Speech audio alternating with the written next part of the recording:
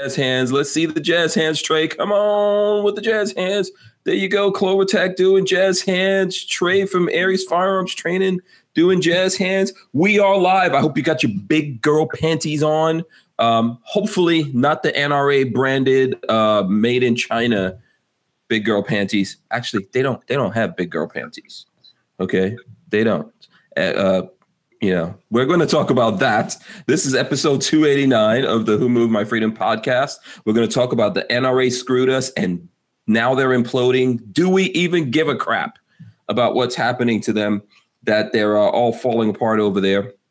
That plus we've got Clover Tech. Look, there he goes. Boom. Clover Tech is in the building. And of course, we've got Trey from Aries Firearms in the building. There you go.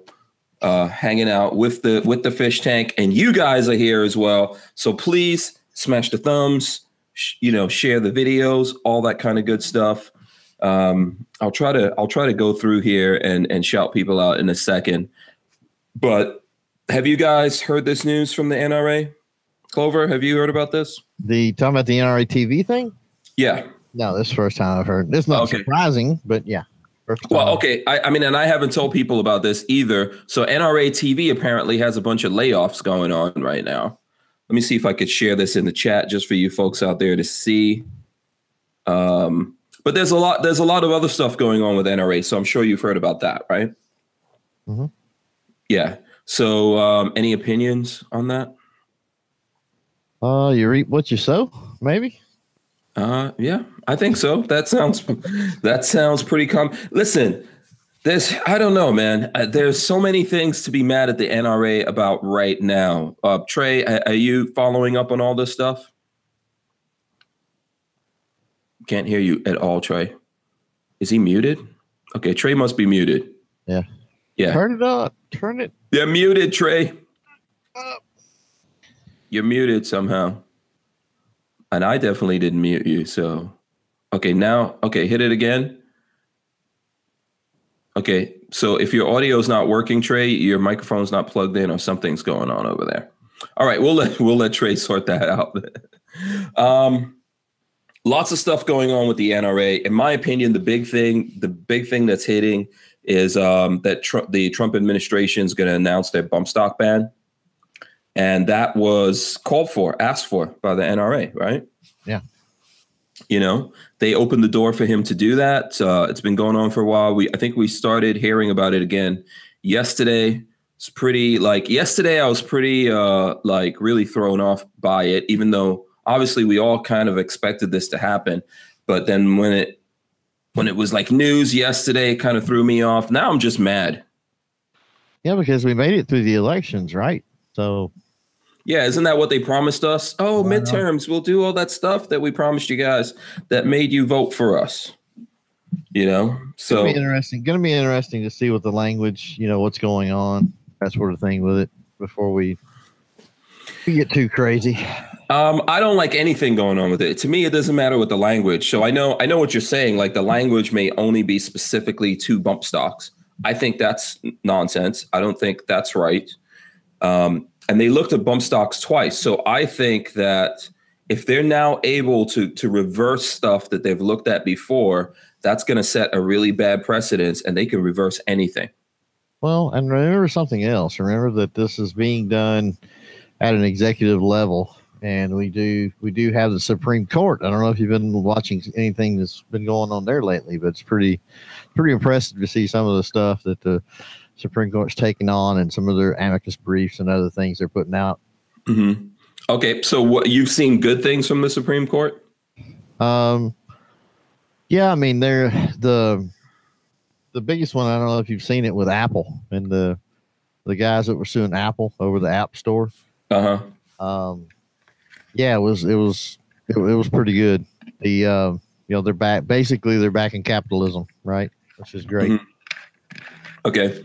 How do you think that affects us being in the Second Amendment community? Because I think the Supreme Court's been ignoring us. I don't think they've been ignoring us. I just don't think they've had. Well, take that back.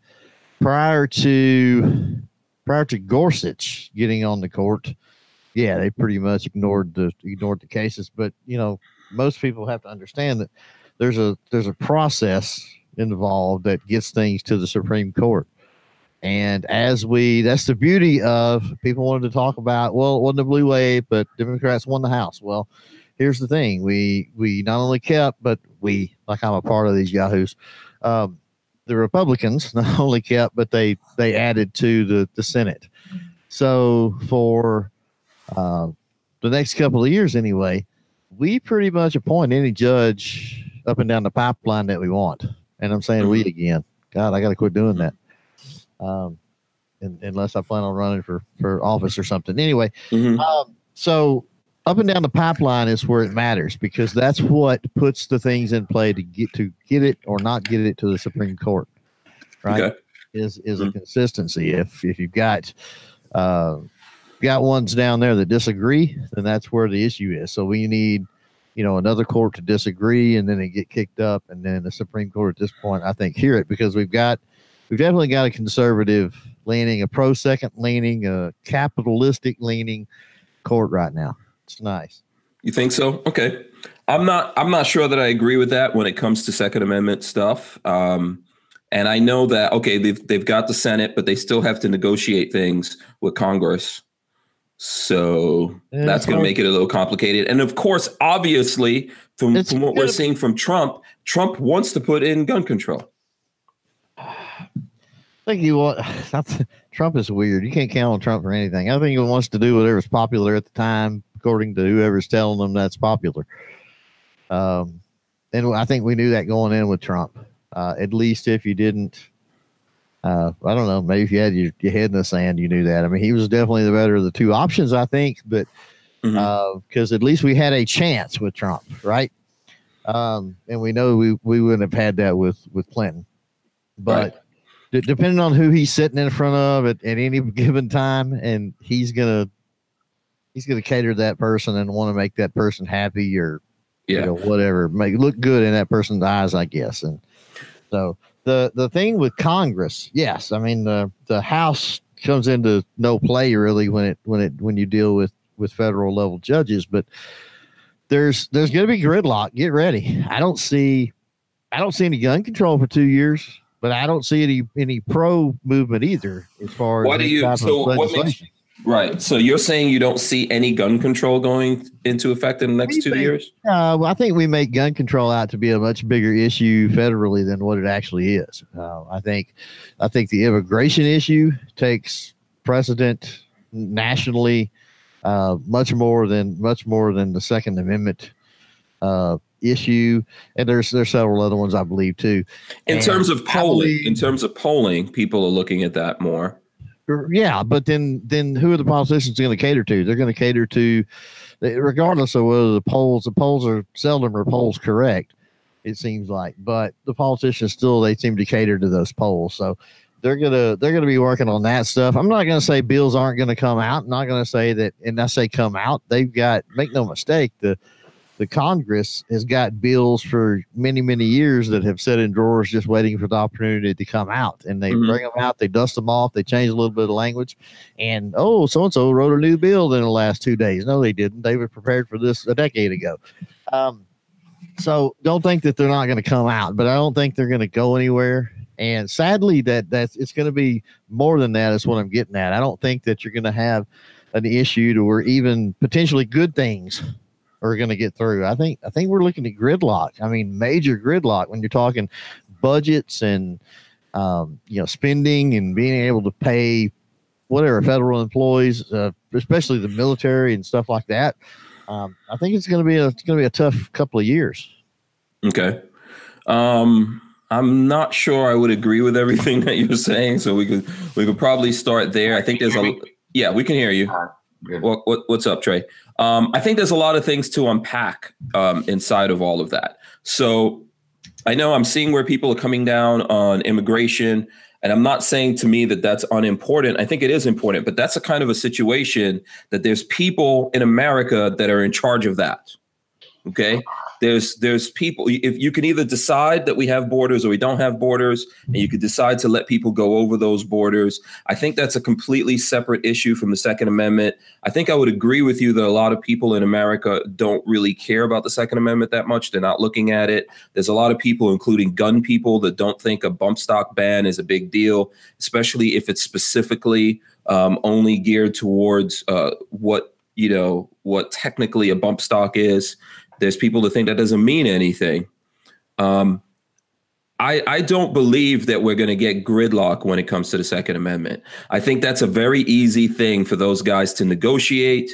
And there may be gridlock in other things, but when it comes to that, they're going to go, oh, well, let's just do this because we could see a way of agreeing on this, and giving room on this is going to give us political and media victories. That's exactly what I'm talking about, is exactly what happened here in Florida. Florida is run by Republicans, and Republicans put gun control in effect in Florida. So how did that happen? And to believe that even though we've got like a majority in the Senate, that those same people, including the governor of Florida that went on to become a senator, are going to go, no, we're not going to mess with the Second Amendment or do any gun control stuff. I just don't think that's true. And I think that they also see that people really aren't fired up about that like they were before. So, are you having it looks like you're blurring over there, man. What's going on with you? Yeah, they keep saying out there I'm blurry, and I don't know if that's my internet or. Okay. I like when you're blurry. Yeah, it's a lot better for those looking at me. 10 times more handsome. Is that right? Yeah, right. That's right. I like it when it zooms in on your beard. I'm a superhero. They call me there you go. The blur. What do you think about all this, Trey? I don't know if you're listening to our conversation. I cut in at immigration, but then I got more into Second Amendment. I mean, I'm involved with a lot of Second Amendment people, but I also have friends that are not 2A. And, my one friend, he has machine guns and silencers, and he's like, oh, they'll never take it. They'll never get rid of the Second Amendment. I said, well, yeah, but they can restrict a lot of things like ammunition or bump stocks, things like that. I mean, so it does say shall not infringe. It doesn't say kind of infringe or partially infringe. I mean, I saw a thing with, I always forget he's either the New York mayor or New York governor, but he was talking about 10-round mags. No one needs 10-round mags for hunting. No one needs 10. Everybody's clapping. That's not why we have 10-round mags. There is a 4-round capacity for hunting. The high capacity is for guys like you are trying to take our guns so we can protect ourselves, our families, our freedoms, et cetera, et cetera. So, I mean, we're a unique country in the world, and it's not because we're unique because we let in a bunch of immigrants or anything like that. We're unique because we have the capability to protect ourselves and to keep the government from influencing our lives. And I think that's a very important thing. Okay. I don't know if you want to respond to that at all, Clover. I'm not blurry anymore, but oh. No, I mean that's yeah. I mean, I hear what he's saying. I think, listen, I agree with you, right? Says shall not be infringed. Well, I don't know if you've been looking at what's going on lately. There's been a hell of a lot of infringement. Oh, yeah. So, like, we could say things, but saying things doesn't guarantee something. I don't think you need the piece of paper in the first place. I think you're born with the right to defend yourself. Everyone around the world should have the ability to defend themselves, okay, against people that want to take things from them, whether it's the government or just a guy in the street that wants to take what you've worked really hard for. The thing about it is that we do need the Second Amendment. We need laws to enforce that. And then we need to keep fighting for those things, because very slowly they will be eroded. And especially when those things go slowly over time, people don't even realize that they have those rights. And when they turn around, it's like, there was this myth that there was something called the Second Amendment and we could do things. They're like, remember back when? Yeah, exactly. Yeah. And, it's just funny. Like, I saw one thing where this guy was in, I don't remember, Massachusetts, Connecticut, whatever. And he was cutting his AR-15 in half because I don't want anybody to get hurt with my AR-15. Mm-hmm. Okay, are you going to shoot somebody? I mean, the gun, it's an inanimate object. You can run somebody over with a car too. Are you going to chop your car in half? You stab somebody to death with a kitchen knife, you're gonna just melt all your kitchen knives. I mean, this is the idiocracy of that side, though. I mean, it's just unbelievable how how idiotic it is. It's yours. The masses are easy to program. That the problem with that is that the masses are easy to program. Yes. They're easy to program. I think he was triggered by the school shooting, and he thinks that somehow cutting one AR-15 in half is going to do something. Well, like you said, man, there's so many things that you can use, including your hands, to kill people. Lots of people are beaten to death with hammers. I think way more than guns, you know, between hammers, knives, choked to death, poisoned, all the different things that we have, things that happen in car accidents. Let's not even talk about abortions, my friend. That's a whole other. Don't get me started on abortions. All the kids that are killed by abortions. Absolutely. That's a whole other thing that we can get into. And if these people really care about children, then why wouldn't they make abortions illegal? Why wouldn't there be something called abortion control? It doesn't fit their narrative.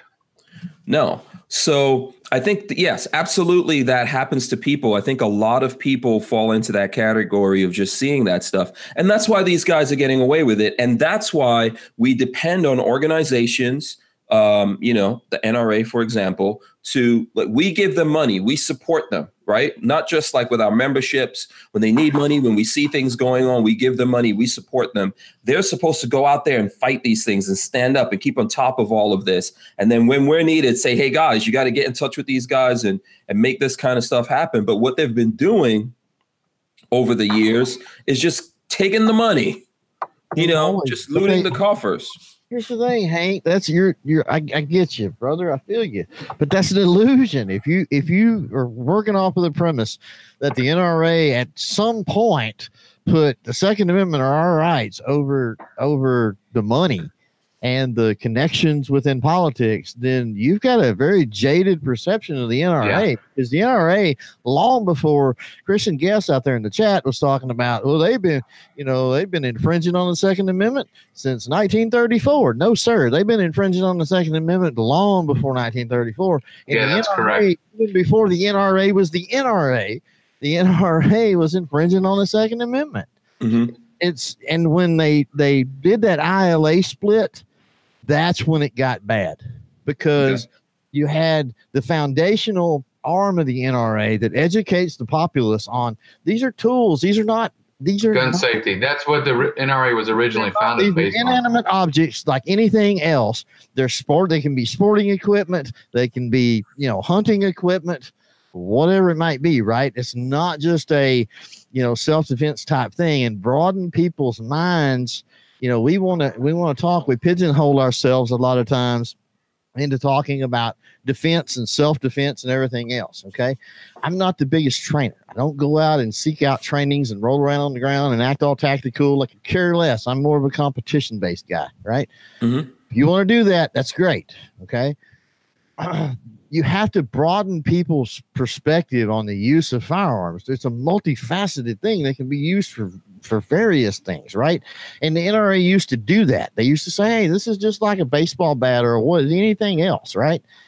When they made that split, then it got to where the right arm, in a sense, became stronger than the left arm, because the right arm was able to whip everybody up and make all the money. Yeah. Right? At that point. Mm-hmm. Yeah. But at no point have they ever been. They were stripping the first reverse of constitutional carry amongst, it was 6 or 7 states. I can't remember now. Back in, and Trey may know, or somebody out there in the chat, but it was back in the early 1900s. That was pushed by the predecessor, basically, of, you know, what we know as the NFA now. Mm-hmm. Yeah. Listen, I agree with you. And I think you've been looking at this longer than I have, right?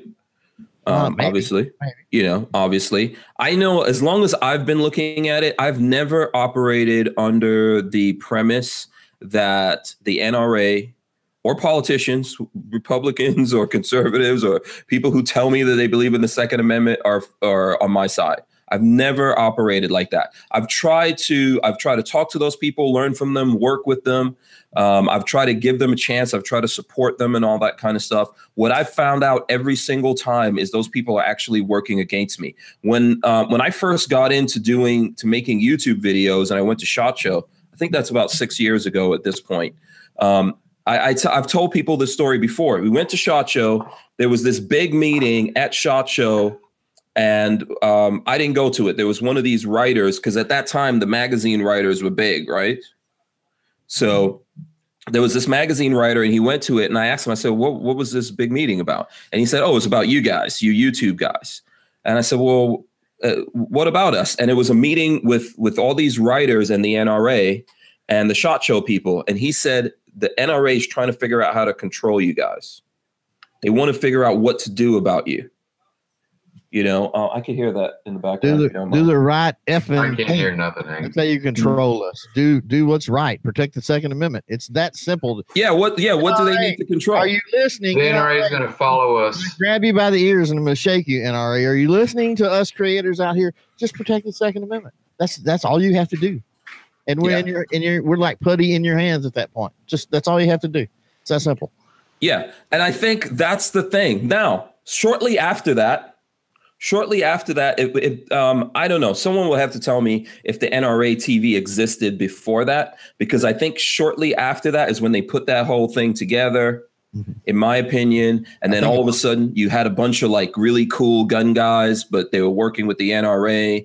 And, you know, that whole thing is unfolded. Everyone could look at that. I'm not trying to knock any of those people. I don't blame them for doing anything that they're doing. What I've always seen is that the NRA went about figuring out how to control the message. And I've seen that. I've seen that continuously from them. When you were talking about the elections, when we started this, in the election, they just picked Trump. So you said, well, we had to pick between Hillary and Trump. And the thing that happened is they chose Trump. There were other people in the field. They were like, no, this is the guy. We're going to go for this guy. And then a lot of people got behind that. Okay. I'm like, oh, yeah, this is the guy who's going to fight for the guns and all that kind of stuff. I'm not really sure what that was all about. I'm not sure how they figured that one out. I never bought into Trump was going to fight for the guns. First of all, I never bought into that either, but I didn't think he was going to go after us either. Different strokes for different folks, right? Yeah. I think he appeals to the FUDs. I think he appeals to the FUDs within the NRA. But let's be intellectually honest here about that. Do you think anybody else had a prayer of beating Hillary? I think, listen, I'm not going to knock what Trump did. I'm not going to knock it. I get it. I fully understand what he did. I'm a New Yorker myself. I understand what he did. You know, it's almost like one of those movies out there, Brewster's Millions or whatever. You know, he just said, fuck it. I'm going to go out there. I'm going to be me. I'm going to do me. When he got elected, I was there. I was watching. I voted for him. I'm not fretting about anything, right? I voted for him and I watched his face. He was like, what? Did these people actually elect me? I think we had a perfect storm. I think he went out there and he said what he had to say. There were people out there that wanted kind of like the anarchy thing. I think if he was at the same time, hold on one second, Trey. I'm going to let you I just want to get this out. I think at the same time, no one wanted to vote for Hillary Clinton. No one. There's lots of diehard liberals that were like, we don't want to fucking vote for her no matter what. So I'm sorry, Trey, go ahead.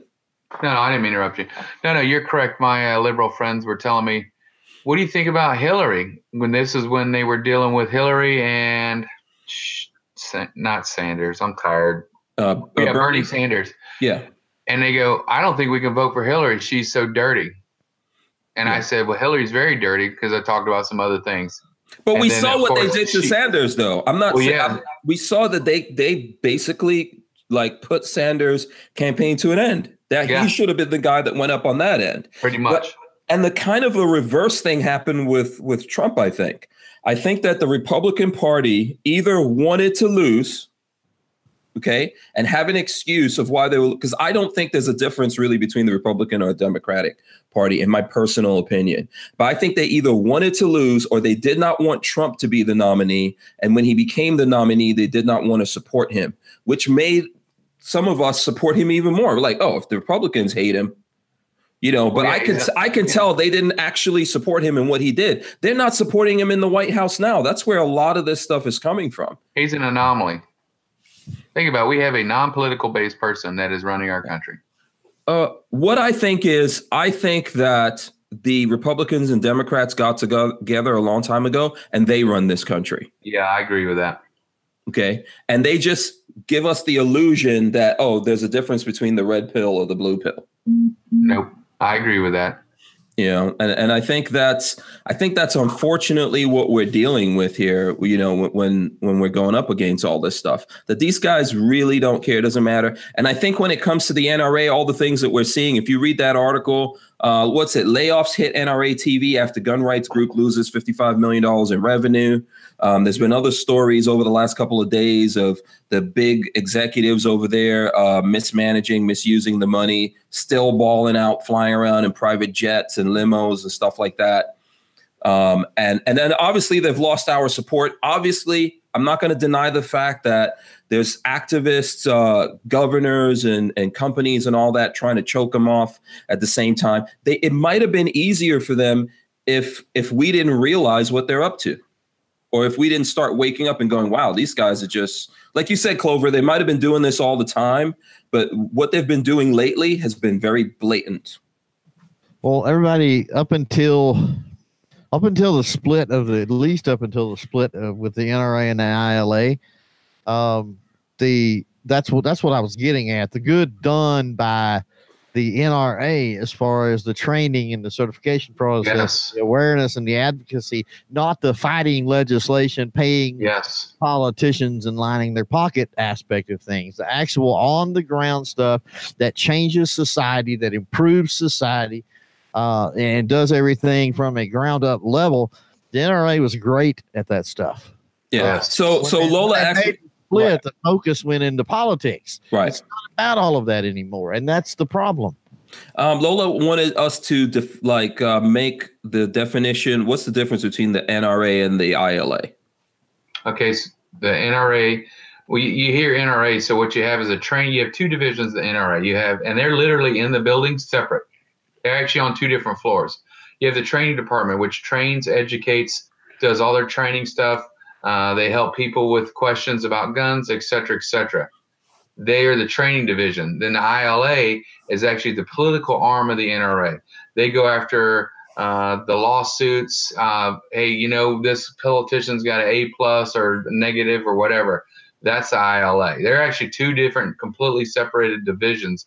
And I don't even think they actually intermix at all. When I went through training council, they're literally on two separate floors in the building. Okay. I know that was a Freudian slip, but I kind of like it. You said pillowtician. That's a southern. That's my southern gibberish. Yeah. That, and let me shout out that guy's wife and all the other. I know I was supposed to shout out the folks out there, and I kind of missed that because we jumped in. So my bad on that one, but shout out to that guy's wife and all the ladies out there and the dudes as well. Shout out to the dudes too. If you guys need a specific shout out, let us know. That's why there's 15 thumbs down right now. You didn't shout it. Yeah, probably it did. Okay, so do you agree with that definition there, Clover? Yeah, absolutely. Yeah, that's and Clover's right. Originally, NRA was okay. So what happened is we had a lot of back in the day. And I forgot the exact date because I haven't been tracking it for a while. But you had a lot of gun accidents, and there was no standard for handling a gun. Everybody just said, I got a gun. The NRA came in and said, hey, we're going to design these rules. Finger off the trigger, firearm point in safe direction, et cetera, et cetera. And it actually curved gun accident. I don't ever call it. They're negligent discharge. I don't call them accidental discharge because you pulled the trigger. It went off. It just didn't go off the way you wanted. They were a massive change for that. Now, I don't disagree with you guys when you're talking about the ILA. I don't have as much to do with that version as I do with the training. But, I mean, I hate to say it. It's almost like being a part of the unions. The unions are massive, and they can come in and say, all right, GM or whoever they're dealing with, we're this big union, and we need changes to this. We need changes to that. They are very similar to that in nature, but they don't always – they kind of follow their own – what happened with the union? They just started doing whatever they wanted to. we do need representation. We cannot be individuals going, hey, we're going to attack the government. I don't have enough money, but I do with 5 million other people have enough money to as an extension of my arm through the NRA or Guns of America. I'm in all these organizations, all of them. I go on and I pay my dues every year. I'm a part of all these different Guns of America. I love Guns of America. Why not? The guy that was doing the bump stocks, I donated to him. We need to band together and support each other.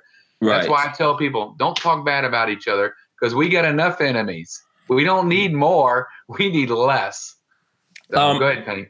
So here's Cyrus 308 says the Second Amendment Foundation is where you want your dollars going. I agree with the GOA as well. Here's the thing. This is not, in my opinion, about talking bad. This is about we are in a brave new world. Okay, this is a different world that we're living in today from the one that everyone here on this panel and most people out there were born into. We're living in a different world today. That's why I went back to that story about what happened when I first went to SHOT Show and they were having this meeting to figure out how to control us. We're all living this. Clover, right now, you said you're not able to broadcast on YouTube, right? Yeah, I'm still on timeout. Yeah. And so look at the situation that we're looking at. Here we are all these years later. You know, YouTube is they're just making up rules and doing whatever they want to do to us about whatever they want, right? And limiting what we're doing. And these guys then had the opportunity. And every year after that and every day after that, not just the NRA, lots of big companies and all that in this whole industry, okay, have the opportunity to do something about this. And everyone's sitting on the fence. What the NRA did was just make up their own thing. So one of the news things here is this NRA TV thing. NRA has been in the news now for, I think, actually a couple of weeks, but and actually more than that for a few months, right? But this is the thing. This is where it gets choked off. When our voices get closed out, that's where we all lose. But none of these places have done anything about it. They never said, you know what, this is crazy. How come all these guys can't say what they have to say? They're on YouTube. YouTube doesn't mess with them. They give YouTube advertising money. They're able to advertise. They have NRA TV. They have these people who speak for them. They're able to control that. That's what they want. They have no interest in us and us being able to say what we want about politics, guns, and all that kind of stuff. They don't care if we disappear tomorrow. I know this for a fact. When YouTube was deleting people's channels and all that, there were people trying to talk to the NRA and get them to do something. It was all bullshit. And in the end, what they do, maybe they meet with the big YouTubers and they go, okay, what can we do for you guys? You know, because their whole mission is to get everyone under control. You get another. And this is what. Yeah. Go ahead, Clover Tech. I'm sorry. They talk to them and do what they got to do to try to get another membership or another million memberships or whatever.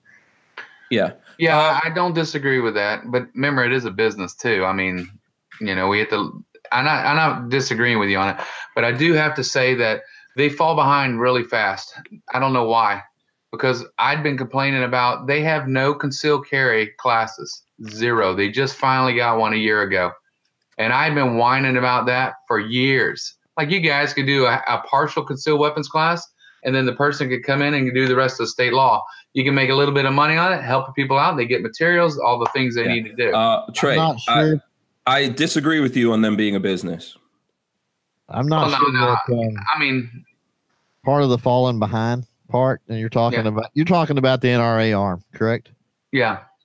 Part of the falling behind is if you go back and you look at their numbers, it's obvious. And I'm not surprised by mismanagement of funds and other things with executives. And here's why.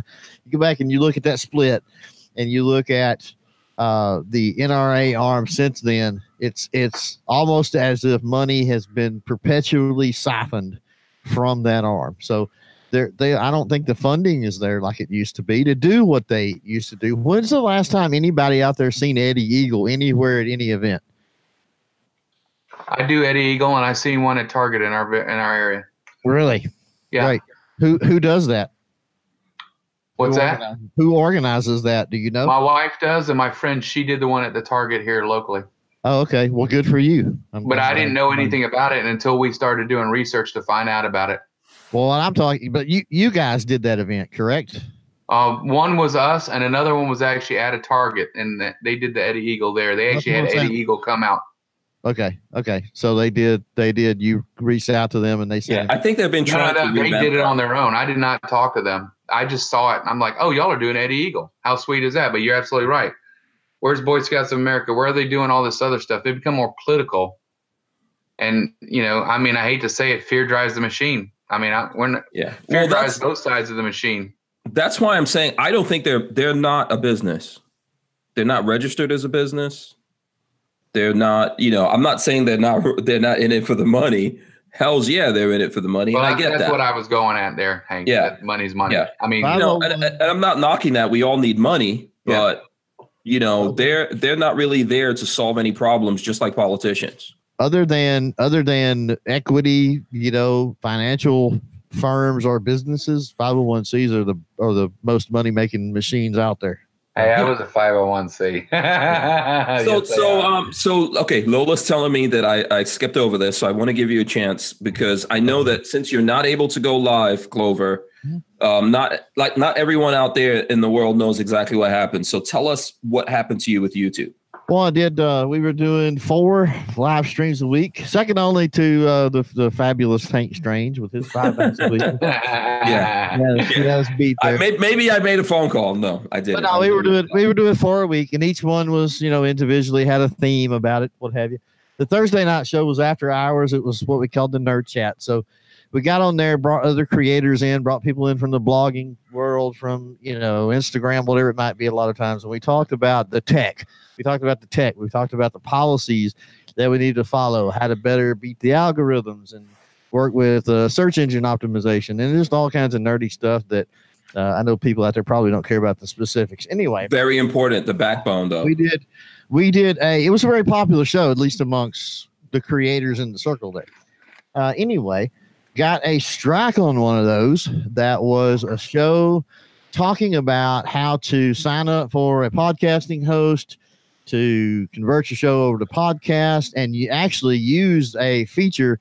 It was called a bulk upload feature that they offered on the service that I use, where you could take those, upload them all at once, and then schedule them out. And you didn't have to worry about, every time you did a show, you could go like a month behind and set everything up. So that was what the show and the topic. So it was 100% not about guns. It had nothing to do other than we were all gun content creators. You know what I mean? So I'm not going to say that something about guns didn't come up during that whole conversation, but no, I mean, it was about the facilitation of a podcast, essentially. Mm-hmm. And got a strike on it. Not immediately. It's not like we went live and went off air. It was a couple of months old or something like that. And then just out of the blue, all of a sudden, bam, get an email. It's got a strike. And appealed it. Well, actually, I waited for the proper emails. It's always important to not act in haste with YouTube. And I got the email and it said it's been pulled. It was illegal activity. I said, well, crap. Okay, I had some links. I had some other things. Well, here's the beautiful thing about putting your stuff over on Gunstreamer. Go Gunstreamer, by the way. Hells yeah. Shout out to Gunstreamer. Is you suck all that over the Gunstreamer. Well, all your video's there. All your stuff is there. The description's there. The tags are there. It pulls everything over, right? So I can go into research mode. It's like, okay, they're accusing me of illegal activity. Let me go over to Gunstreamer, pull that video up, look at the metadata, look at the tags, and figure out if I did something wrong. So I go over there, I look at the links and the other things. It's all for buying software and buying the package for the podcast hosting. There's nothing in there. I kind of scanned through the video a little bit, nothing there. I think there's some guys even out in their chat. I think Richard Hughes and some of the other ones that we even went over there and took a look because they was curious. And really couldn't figure out anything. So at that point, I appealed. And I hate the appeal process. It sucks. First of all, I'm not convinced that human eyes get laid on that thing or human ears get laid on that. I'm not real sure it doesn't go through another AI algorithmic process. But anyway, with the appeal process, if you've ever been through that, they literally give you a box to comment or describe or whatever your reasoning for the appeal. That's like a Twitter post. It's short. It's ridiculous. If I want to write 3 pages fully explaining the context of the video, what all went on, why this was this way and that, why not give me that opportunity? But anyway, did the best I could, filled that out, sent it in, and then they denied it. Well, what was interesting is when I would go in and look at my video, it would just say this video has been deleted. When other viewers would go in that had the link to that video, be it going into old notifications, off an email, whatever, it said this video has been removed for participating in deceptive practices, scamming, or spamming. So basically, they were accusing me of being a criminal, which is a little bit on the side of defamation of character, I would say. And what was odd about that is I could log out of my CloverTac account and I would see it. I would see that message. But when I went back into mine, it just said this video has been deleted. Yeah, so they were showing it. They were talking behind my back. You know what I mean? Yeah. It sounds like someone reported it under that category, and maybe enough people, maybe one of these roving groups of people trolling around doing stuff reported it. That's what it got tagged under. And it's possible how they validated that when someone actually, I don't know, how long's the podcast? It's an hour. It usually run about an hour. I don't know if someone actually listened to it all. Maybe if they skim through there themselves and like, oh, he's talking about how to bulk upload this. Okay, that's spamming. You know, I'm not trying to excuse it at all, man. I think that it's totally ridiculous, in my opinion. By the way, I personally believe in going to DEFCON 1 with YouTube immediately. That's my philosophy. I don't try to be nice about anything when anything goes down. Go to DEFCON 1. You know, that's what you got to do. Look at these guys. They're trying to kill me right here. Well, the interesting thing. That's how you need to do that. The interesting thing about it, Hank, is that I've always preached diversity. I've talked about it even when I've come on here before.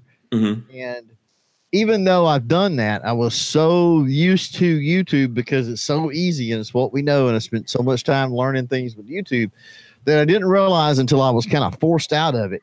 I didn't realize how dependent upon it I was. And it's sort of been freeing the last few weeks. Okay. So when you say diversity, you're talking about diversing cross-platform.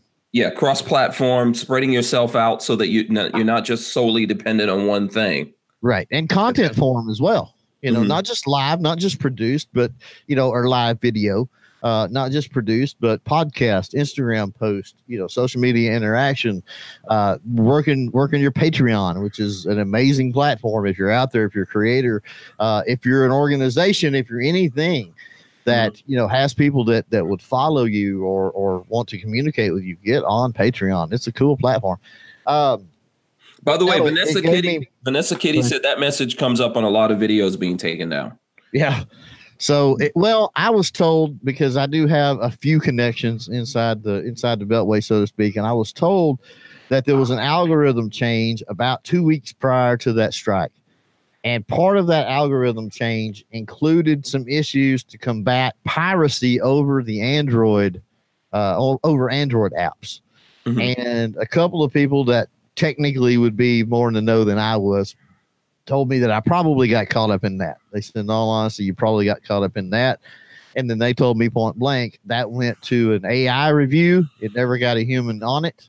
You're going to have to call, email, get some attention, whatever. And actually, if you actually got a human being, that's the reason why I say, like, if I don't know if anyone out there is interested in what to do when something goes down. I've come under attack several times. So no. Yeah, there's actually, I think Lola and I are at the point where when other people come under attack, they ask us like, oh, what do you do? You're a professional. Yeah. So I think that's why immediately you have to make so much noise that a person looks at it. Because if a person looks at it, even if you might have done something that was kind of like on the edge, they can look at it and go, oh, okay, I understand this particular thing. I think it's the bots that just don't give a damn. Yeah, well, they can't put things into context. Yeah. They're looking at words and phrases, and that's pretty much, you know, all they can do. Yeah. Until you get a human ear or even human eyes for the first 2 minutes probably of that live stream where it's obvious it's all creators. Because I figure what happened is it was reported or the AI is thinking that we're talking about ripping other people's stuff from the internet and publishing it as our own podcast. Yeah. It's probably what they're talking about, pirating Yeah. stuff, right? Yeah. And that's not the case. It's around the context of we're talking about dealing with our own intellectual property here, not somebody else's. But the AI, I don't know if people understand this. The AI is actually grabbing what you even say, but it can't parse the words the way a human being can parse the words. That's why it's important to, and I fall short of this, especially on, good Lord, I don't know how you would do it on this show. You would go broke trying to pay somebody to do it for sure. But closed captioning, to have proper closed captioning in there. And on Thursday night, we actually talked about, if you've got a shorter video, 2 or 3 minute video, spending some time and going there and cleaning up the closed captioning. Yeah, it's about $1 a minute if you hire there's some Indian firms, for example. Right. Yeah, Fiverr, you can get on Fiverr. There's pretty cheap. Yeah. So and here's the thing about it, right? So this is why, like you said, we need to diversify channels. This is why I'm bringing it back to what's happening with NRA TV. The NRA and the rest of the industry, this is not just NRA. This is a whole massive entire industry out there. Big companies are ignoring this whole thing. Even though the industry cannot advertise really on radio, very limited, if anything goes over radio.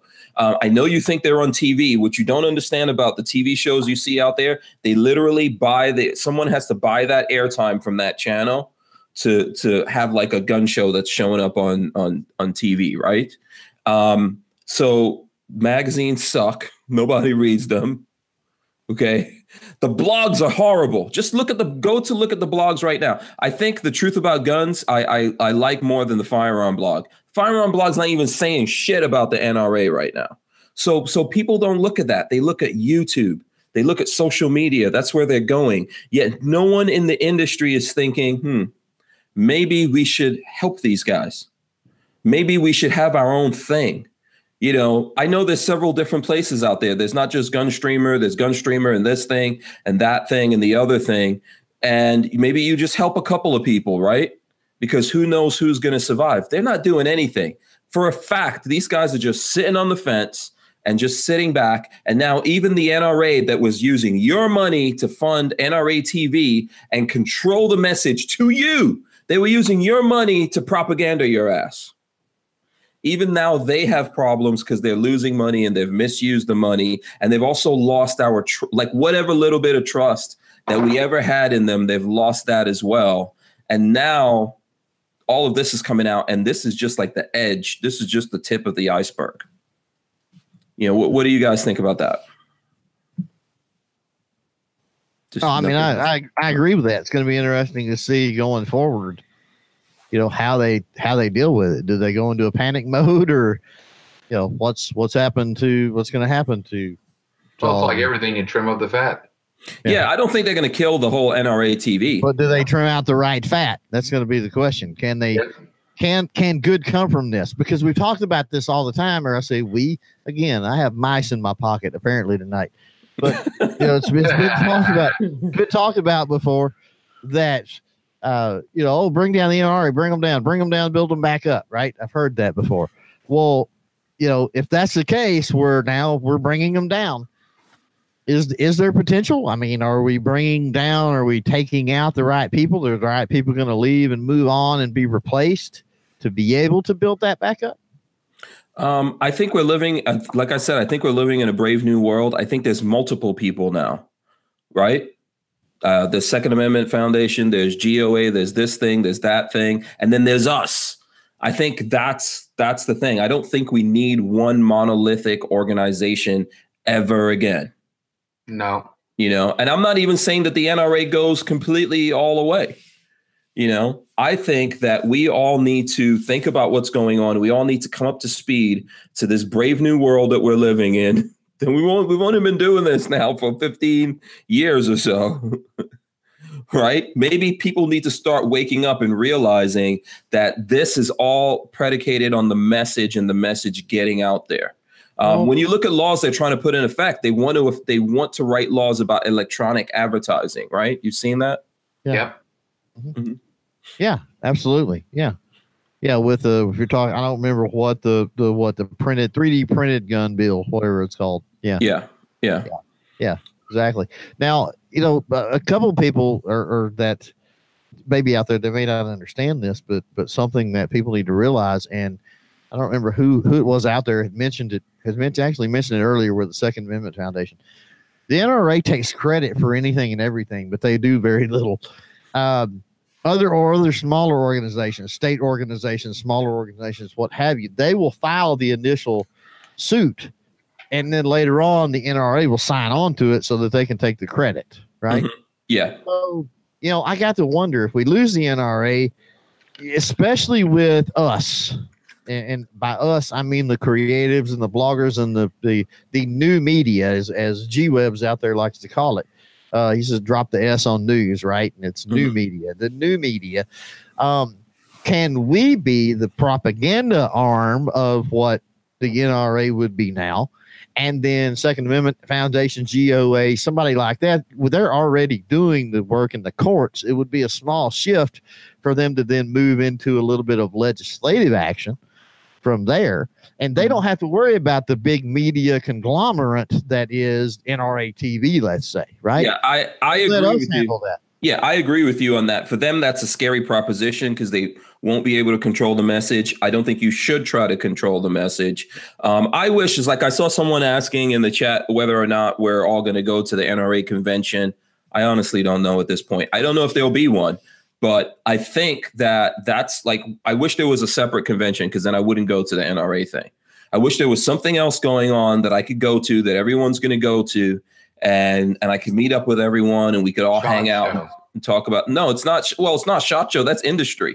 And the industry, I'm going to tell you something. The industry doesn't give a shit about this for the most part. We have the second biggest convention center in the nation in Orlando. Yeah. Well, like I'm saying to you, man, I think that we do the whole industry. I don't want to say the whole industry doesn't care. There's lots of companies out there, lots of individuals who run companies that do care. There's a few big companies that do care, but I think as a whole, the industry doesn't really care. And I'm pretty sure that SHOT Show for them is just this big party that they get to go out and get hookers and blow and, write off stuff on their taxes and run around, so. Hey, hookers need work too. Right. Yeah. Listen, I'm not against it. I'm not. I'm the hardworking ladies and men. Yeah, I'm anti the thought audit. Hey, we were talking about the thought. We're not getting back into the thought audit thing. Come on. I missed out on that chat on purpose. I don't. No comment. No comment.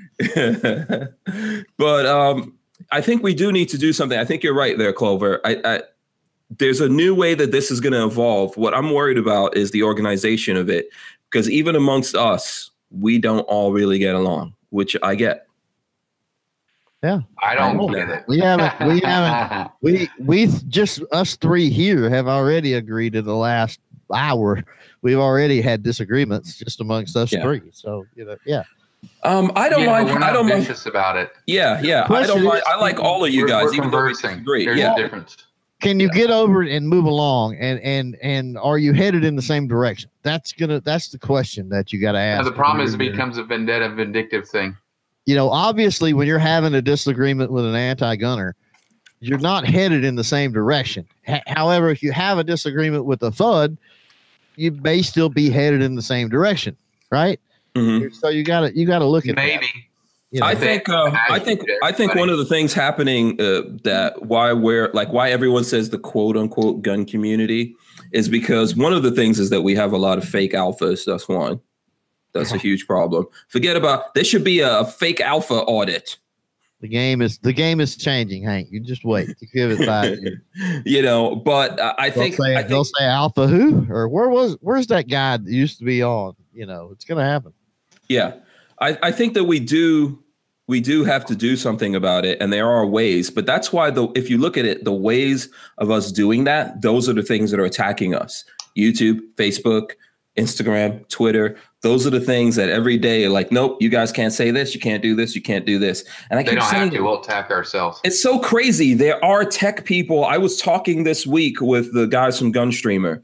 Those are actual tech guys that are gun guys. Yes. Okay, and they're out there doing something, and their platform is for real. There's people out there with fake platforms as well. I got to tell you guys that. And so they are like this with their creators.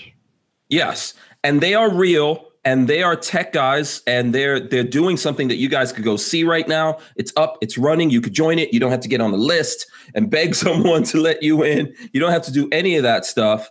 Not only do they not have the industry support, they don't have all of our support either. Yeah, right. No, they've still got a ways to go with as far as they've come in the last less than a year, right? As far as they've come, it's been amazing. I will say this to those that are out there that don't know about Gunstreamer. Not only go over there and check it out. Heck, they've got a lot of you out there mobile centric. You're like, well, they don't have the app, so I'm not going to mess with it. Well, they do. They have the Apple and the Android app, so no excuses. But don't just get over there. But for stuff like this, like Hank's doing stuff like, hopefully I will do again one day. No, you will. You're on. They put you on timeout for how long? Yeah, I got 90 days. So mid shot show week, it'd be, I should. Classification. Yeah. So he's working harder. He's working harder. You threw my train of thought there. Yeah, I can talk about that. Some of the things I've learned, but yeah. No, what I'm saying is they're one of their priorities, and I don't know if you've talked to Austin and them about this, but one of their priorities is live streaming. Mm-hmm. So if you get signed up over there, just shoot them a message and let them know, hey, we come over here because we were watching Hank or we were watching Clover or whatever, and they mentioned Gunstreamer, and right now they're having to do their live streaming on YouTube. They have no other option for that.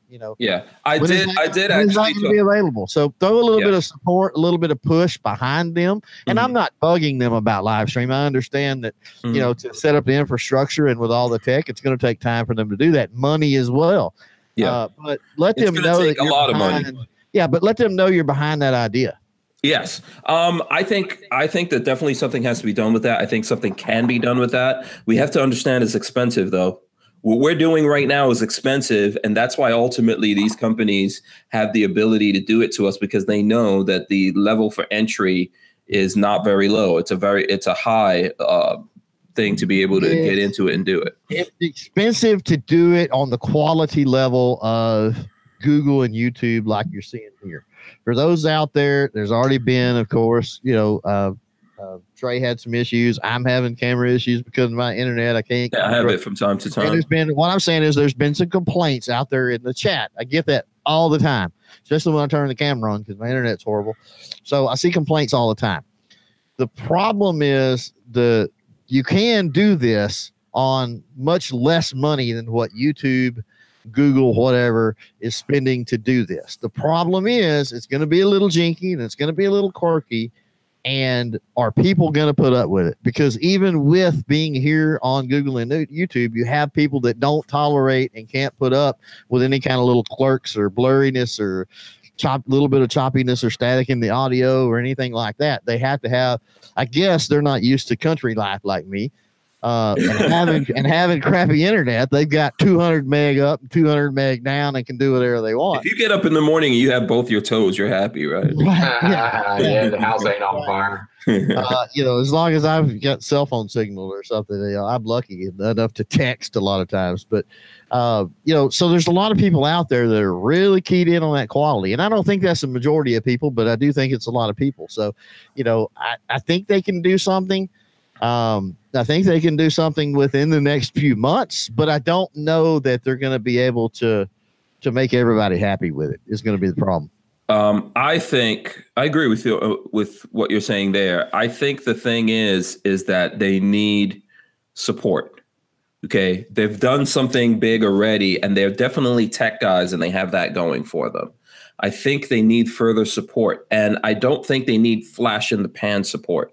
I think they need people who are willing to play the slow game here or the long game, because it's going to take time to do this. Most of us, like I said, I'm going to say this again. Most people are sheep. Okay. Most people are sheep. If you're sitting in a room with 3 people, if you look around, probably 2 of those people are sheep. Just telling you, that's the reality of what we're all dealing with. And because of that, most people are going to sit on the fence and wait until everything goes really, really bad.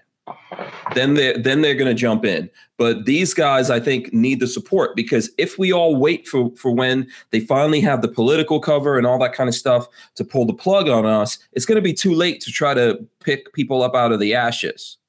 So whoever gets in there and supports them, that includes us, because they don't need it from just one point of view. They need content creators, they need viewers, they need an audience to come in there and actually look at things. And then they need the industry to get behind it and maybe do advertising. So, for example, some company came along and said, hey, we're going to sponsor the live podcast or something like that. Those kind of things would help that. They need all of that. And then we have to be patient and willing to give this a year or 2 years for it to take off, instead of going, okay, it's been 2 hours. What's up? And I talked to Austin, and he mentioned, in fact, he jumped on an Instagram feed I had one night, and I ended up capturing it and actually producing it because it was an excellent conversation. And he mentioned monetization, right? And I told him point blank, I don't know how you feel about this, Hank, or anybody else out there that produces content or whatever, but I told him point blank, I could care less on my end. If you can get monetization and it helps you further the project and better the platform, at least short term for the next few years or whatever it might be, and then we can look into some profit sharing or whatever it might be. But don't come out of the gate thinking that you've got to install a way for me to feed off the teat of Gunstreamer, because I've come up in the YouTube in a world to where I have to push product. I have to push affiliate marketing, to help try to fund some of the projects and the other things that's going on. The Patreon, which you have as well, and fan funding and things like that. So there's other ways to generate revenue without siphoning off of a young platform that I think right now in Gunstreamer needs, like you said, not just the moral support, but the monetary support as well. Yeah. I don't know, Trey, do you have an opinion on all this? I know you're not a super. No, I do. I was just waiting until I got my turn. No, go ahead. I'll let you go before I go. You guys are making valid points. I see people posting on there, GunTuber this, GunTuber that. We have GunCom. Let's all get together and do this. We don't get together. We fight.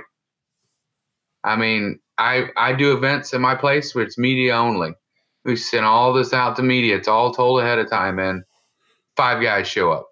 Hell, you should just show up just to support the gun industry, period.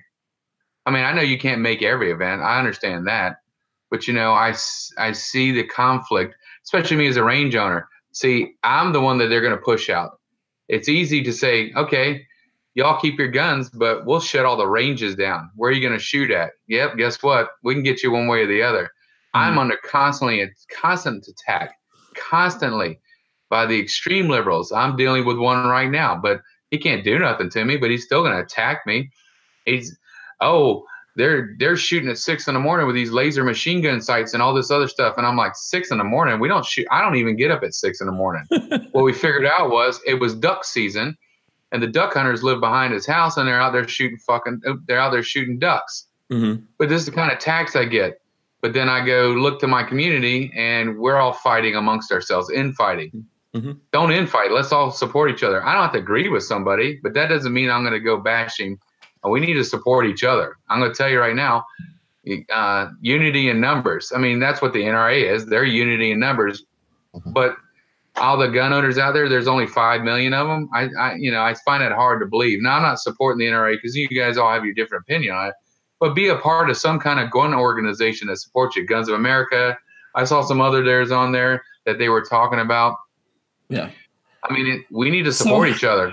I'm telling you, I think we're going to have problems. Yeah, that's an interesting point, Trey, and I want to hit on that just for a second. You talk about the 5 million in the NRA and that not being near the gun owners.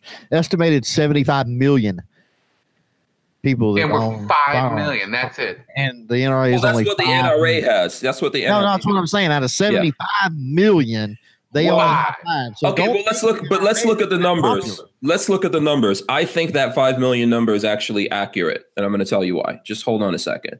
Here's why I think it's accurate. Look at on YouTube, the biggest gun guy you could find on YouTube. What numbers does he have?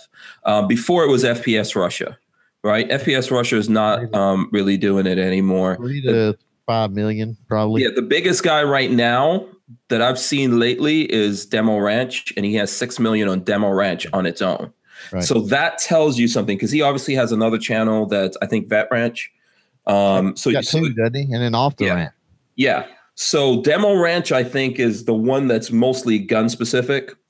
And that gives you a really good idea. The other big guys out there would be Hickok. I think Hickok somewhere around 3-4 million. IV, those guys are in the 3 million category. So yeah, I think the diehard core of the group, maybe the bigger group is 75 million. The diehard core of that group is probably somewhere around, floating around in that 5 million area. Okay. Now that's just YouTubers. The problem with trying to use YouTube for that metric. I can tell you this for a fact. Demo Ranch has a ton of underage viewership. And Hickok's that way too. You get into Eric's channel, IV8088, not so much. Dutton Fancy, not so much. There's several out there, but particularly Hickok and Demo. You get a lot of people that watch. It's more of an entertainment / infotainment thing. Yeah. That you get people that watch that either can't, are not old enough to own a firearm, or they really have no interest, but they want to live vicariously through that person who owns a firearm. I think that's true, but then that means that the actual, even the core numbers of that go smaller, right? What I'm saying, roughly, we don't have 75 million people like we think. If you showed up at a rally in your state capital, you didn't see 7,500 people. You probably didn't see 75 people. Nope. So I just don't. In Texas. Yeah. Because most gun owners are employed. Yeah. No, I don't think it's just that. The first rally that was it was the Never Enough Ammo, the 2A Capital rally thing that was pushed so heavily, and other states had a better turnout than Texas. And what was sad about that is I pushed that through with Texas State Rifle Association, got the email list, pushed that through, and you would not believe the number of responses that I got telling me that, well, why are you having it during the middle of hunting season? In other words, we'll go down there one day for 4 hours and protest, but it can't be during hunting season. We can't miss 4 hours of hunting for that. Yeah. Through a whole season, because there's other days and whatnot you could go hunting, right? Yeah. So I think here's the thing. That's a problem. So here's the thing with the numbers. I think you have to look at percentages of everything. You have to look at percentages of everything. You don't get, I don't know. I've got 70,000 people that follow me on YouTube on the regular channel. That doesn't mean that 70,000 people look at a video when I put it up. Yep. It's 10% or less. Yep. Same thing here. I think we've got something like 7,000 people. When this video, we don't have 700, 10% of that will be 700. We don't have 700 people watching it right now. We will get that 10% within the next 24 hours. So you always have to break it down like that. I think that there's a lot of people that are overseas that are fans of people, and there's a lot of young people, but the young people are future gun guys. Right. But if you look at really what's going on, look, I am currently a member of the NRA. I pay for my membership because when I go there, I need to be able to vote. They have all these stupid things. I'm honestly burnt out on trying to vote people in to sit on the board of the NRA. I don't know if it's going to make any difference, even if we got those people's asses in there and all of that. But what I'm trying to say to you is that the percentage of people who are actually going to do something is not as big as we think it's going to be. We have to come to grips with that reality that it's not as big. The gun guys are across the spectrum. Sides. Yeah, but gun guys are across the spectrum. The big bulk of the people who are in the NRA, even today with this news, with everything that we're saying, those diehard NRA guys are like, these guys need to shut up. They hate us. Okay, whatever the NRA says, they're all down with that. Whatever, anything the NRA says. If the NRA said tomorrow you got to turn your guns in, those guys go, must be a reason. They're playing 3D chess with everyone. We're going to turn our guns in, and then we're going to get all the guns in the world. They will believe it. That's the thing. So we're at the end of the day, we're literally in a minority. But that doesn't mean that there's no reason to fight, because we don't need that many people to actually affect things. Yeah, and I think that as more get active, you pull more over to the active side as well. You got a certain amount of apathy, but I think that you talk about a lot of people talk about FUDs, and I hate to call a FUD, but I do know some FUDs that call themselves FUDs. So I think for maybe the last time this show, I'm going to say the word FUD. Hey, Fud that. yeah, exactly. I think that as they see, as we, you lead by example. And I think as there's people out there that turn cameras on or do whatever it might be and engage in the community and everything else, and they see somebody doing next level stuff, then I think that may inspire them to come out of that. Everybody has to start somewhere. I don't fault anybody.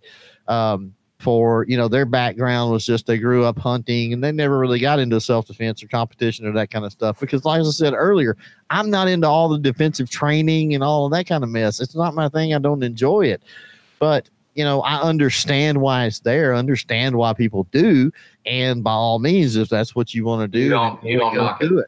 Yeah, no, that's perfectly okay. It is what it is. You're different and you do something different. I think that as we open minds to people, this is where that training aspect of the NRA that's been lost comes into play. Now, for me, I'm kind of the same that Hank said. I feel almost extorted that I have to pay money to the NRA every year. But in order for me to do the things locally on the ground in the community that I do, to affect real change in real people, right? Not that the however many's out there in the chat right now are not real people. We hope they're not all robots out there, but that's why we go to the NRA show to meet them, right? But to affect the real change with the real people in the community, I have to hold those certifications. There's no other standard. Yes, I have to. When you look at other states, when you deal with other states, they specifically say the NRA or law enforcement or military. They do not say any other company. Like, what's the other one? There's another one out there that's the USCCA. Yep. They don't mean shit. So here's the thing, because I want to go back to this. I think, good points there, but I don't want to miss the first part of what Trey was saying, like why we don't all get along. Because I think we should address that to some extent. Because it is part of what's happening here. I think it is a part of what's happening. We also attack other people too. So when I get people coming to my range, I go, man, you're completely different range. I've never been to a range like this. Well, why is that? What is different about my range? We shoot, we do have rules, things like that. Well, you're nice to me. What do you mean I'm nice to you? Well, when I went to the other range, they were mean to me. I'm a woman or I'm whatever the case may be. They were mean. So we literally cut our own throats, to be honest with you. I train anybody. I don't care who they are.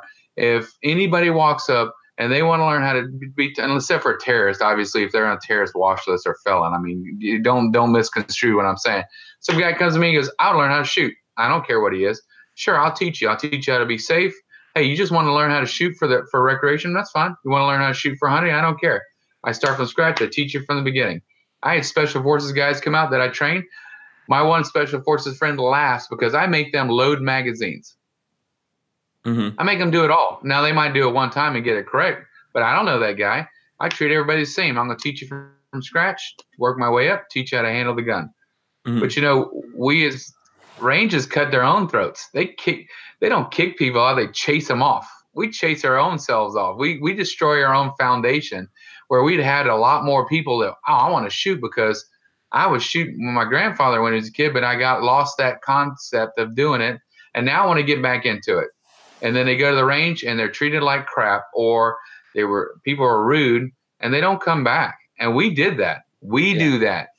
I think that's a human being thing. I don't think there's any group, I do a lot of car stuff. Guess what? This is going to be a secret. The car guys fucking hate each other. Mm-hmm. And the companies attack the car guys, and there's car guy organizations, and then they decide there's car companies that decide, we're not selling cars to this person. It happens everywhere because of us, human beings. It's the same thing like with the guns. People think, we got to ban the guns. It's the guns problem. No, it's us. The people problems, right?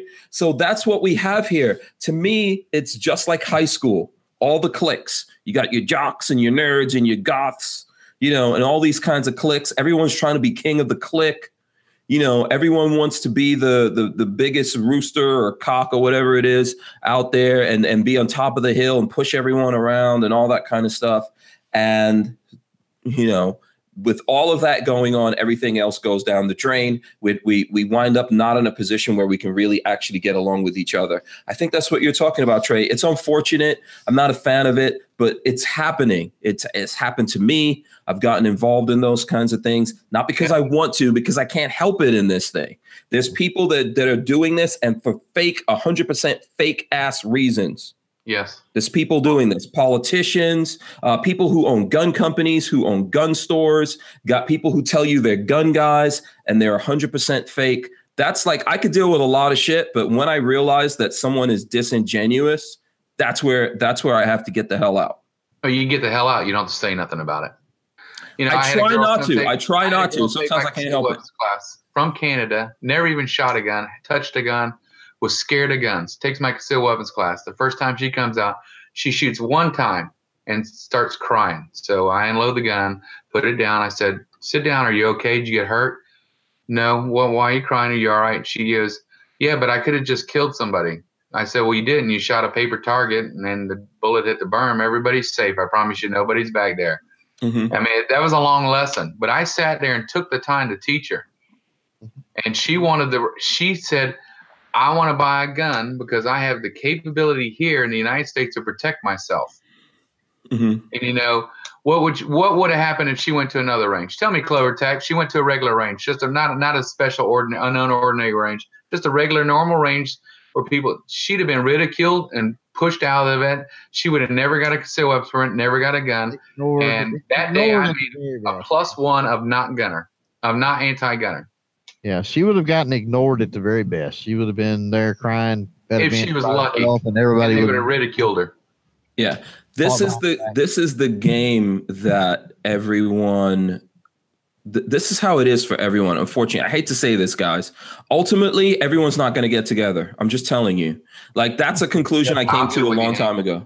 No, I know. Obviously, that's why we're here. That's why I'm doing this. That's the reason why I pay rent on this place. I come in here every day. I work here from like morning till night, you know, and I do this show 5 times a week and I do all the stuff that I do because of that exact reason. I know that everyone's not going to get along. There's a whole bunch of cliques in this thing. There are people that exclude you from the clique. I've had guys, I'm not going to tell anyone, but I've had guys in this industry that sat down and told me, hey, we paid our dues. You're going to have to pay your dues, all kinds of shit like that. That's how this is. Yeah. That's what we're dealing with. And we can't change that. Even though they paid their dues in a totally different YouTube environment. Yeah, but and the thing is that I just don't think that matters. I think somehow we're gonna be multiple groups. That's just what it's gonna be. There's always gonna be some people that can float in all of those groups for whatever kinds of reasons, but ultimately we're gonna be separate groups, and we just have to do what we can do within our group. For me, here's what it is. I want to win, but I don't have to win. I just want to know that I fought. That's the thing that's important to me. Screaming Skull Saloon gave me $5. He says, thank you, Hank.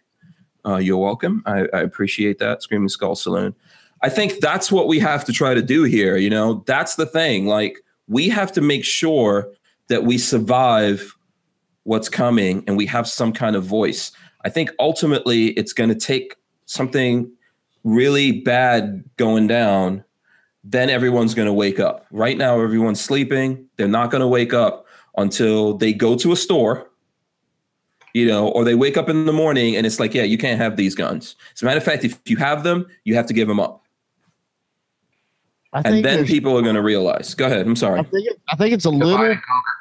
I think it's a little better nowadays than what you said. Not much. I'm not saying it's much better, but I think it's a little better.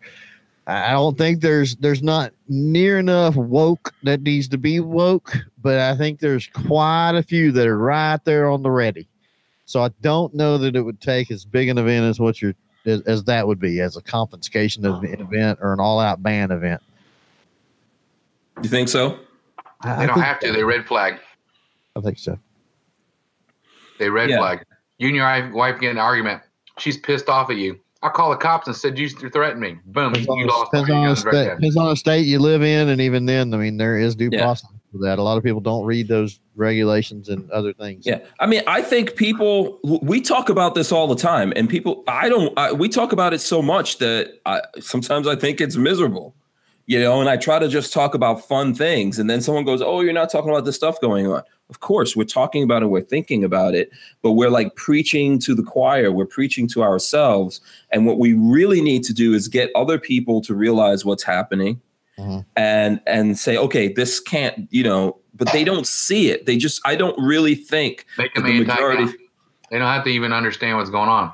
They support the Second Amendment and they like guns, even if they just like skeet shooting. They are part of they will vote in favor of it.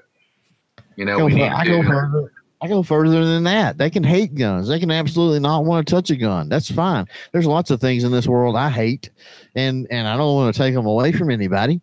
So I think we got to strive for even more than that. We've got to strive for a mutual respect. That's like, look, if you like to whatever, like hanks into cars, if you instead of crushing every car made before the year 2000 because we can't have them because they pollute the environment or something, if you like old muscle cars or whatever, I'll fight to keep muscle cars around or whatever it might be that you enjoy to do, as long as it's legal and not infringing on somebody or what am I thinking, threatening their safety or anything like that. Then that's perfectly okay. But, at the same time, I mean, respect my hobbies and decisions and rights and everything else as well, regardless of whether you want to participate, right? The Constitution is not even voting. It's not something that says you have to do this. Mm-hmm. It's something that says the government can't stop you from doing this. Mm-hmm. Right? Also, it's on you to realize that is something that you need to do. Yeah. If you're like, well, I don't even give a crap and I'm not going to do it. Look, I think if you look at it this way, if people really think that taking away guns is going to fix situations that are out there, just think about the folks out there because I think we're all comfortable. That's really the big thing here. I think most people are very comfortable, right? And that's why they're not doing anything. But And even though we see these school shootings and things like that happening, what's happening, unless that happens to you, okay, you're still comfortable, but now you're scared when you see it happening to someone else, that it's you like, oh my God, I don't want that to happen to me. And then people make you think, well, the only way you can stop this from happening to you is take away guns. But what if your brain just thought a little bit differently and you started thinking, well, what if we were actually able to use guns to defend our schools and places like that where our children go and we don't want anything to happen to them? If you started thinking that way, right, that's what's going to make the difference. The problem is everyone's comfortable and then they're watching this happen to someone else. And when it happens to someone else, they just get scared. They don't actually think, because it happened to someone else, what would they do to themselves? But if you ask a parent out there, would you take up a gun and defend schools to keep this from happening to your kid? Would you take up guns and defend any places that these kind of things happen in public to stop it from happening to people? If it happened to someone that you really cared about, how many people out there are going to go, no, I'm not going to take up guns to do it? Very, very few. Yeah, very few. Most people can go, hey, if that's what I have to do to stop this from happening, I don't want this to happen. But because people are so comfortable and then they're just dealing with everything from a fair position and not getting to the point, like if you're really scared, then what do you do? And the reason why I'm telling you this, that is what happened to me. Like I was having nightmares of, living, this is a long time ago. I had these nightmares of living in a post-apocalyptic world with my family, with my children, my wife, and I'm separated from them and I don't know what to do. And that was creating fear. And then I was like, well, what would I do if this actually happened? And then I started thinking, well, I've got to make sure that I know how to take care of myself and my children know how to take care of themselves and my wife knows how to take care of themselves. And I've got to start looking to solve these problems by myself on my own.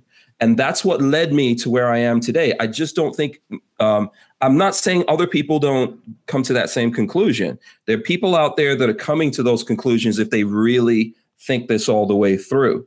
But most people out there are just somehow magically thinking, no, we're going to take away the guns. This is going to stop.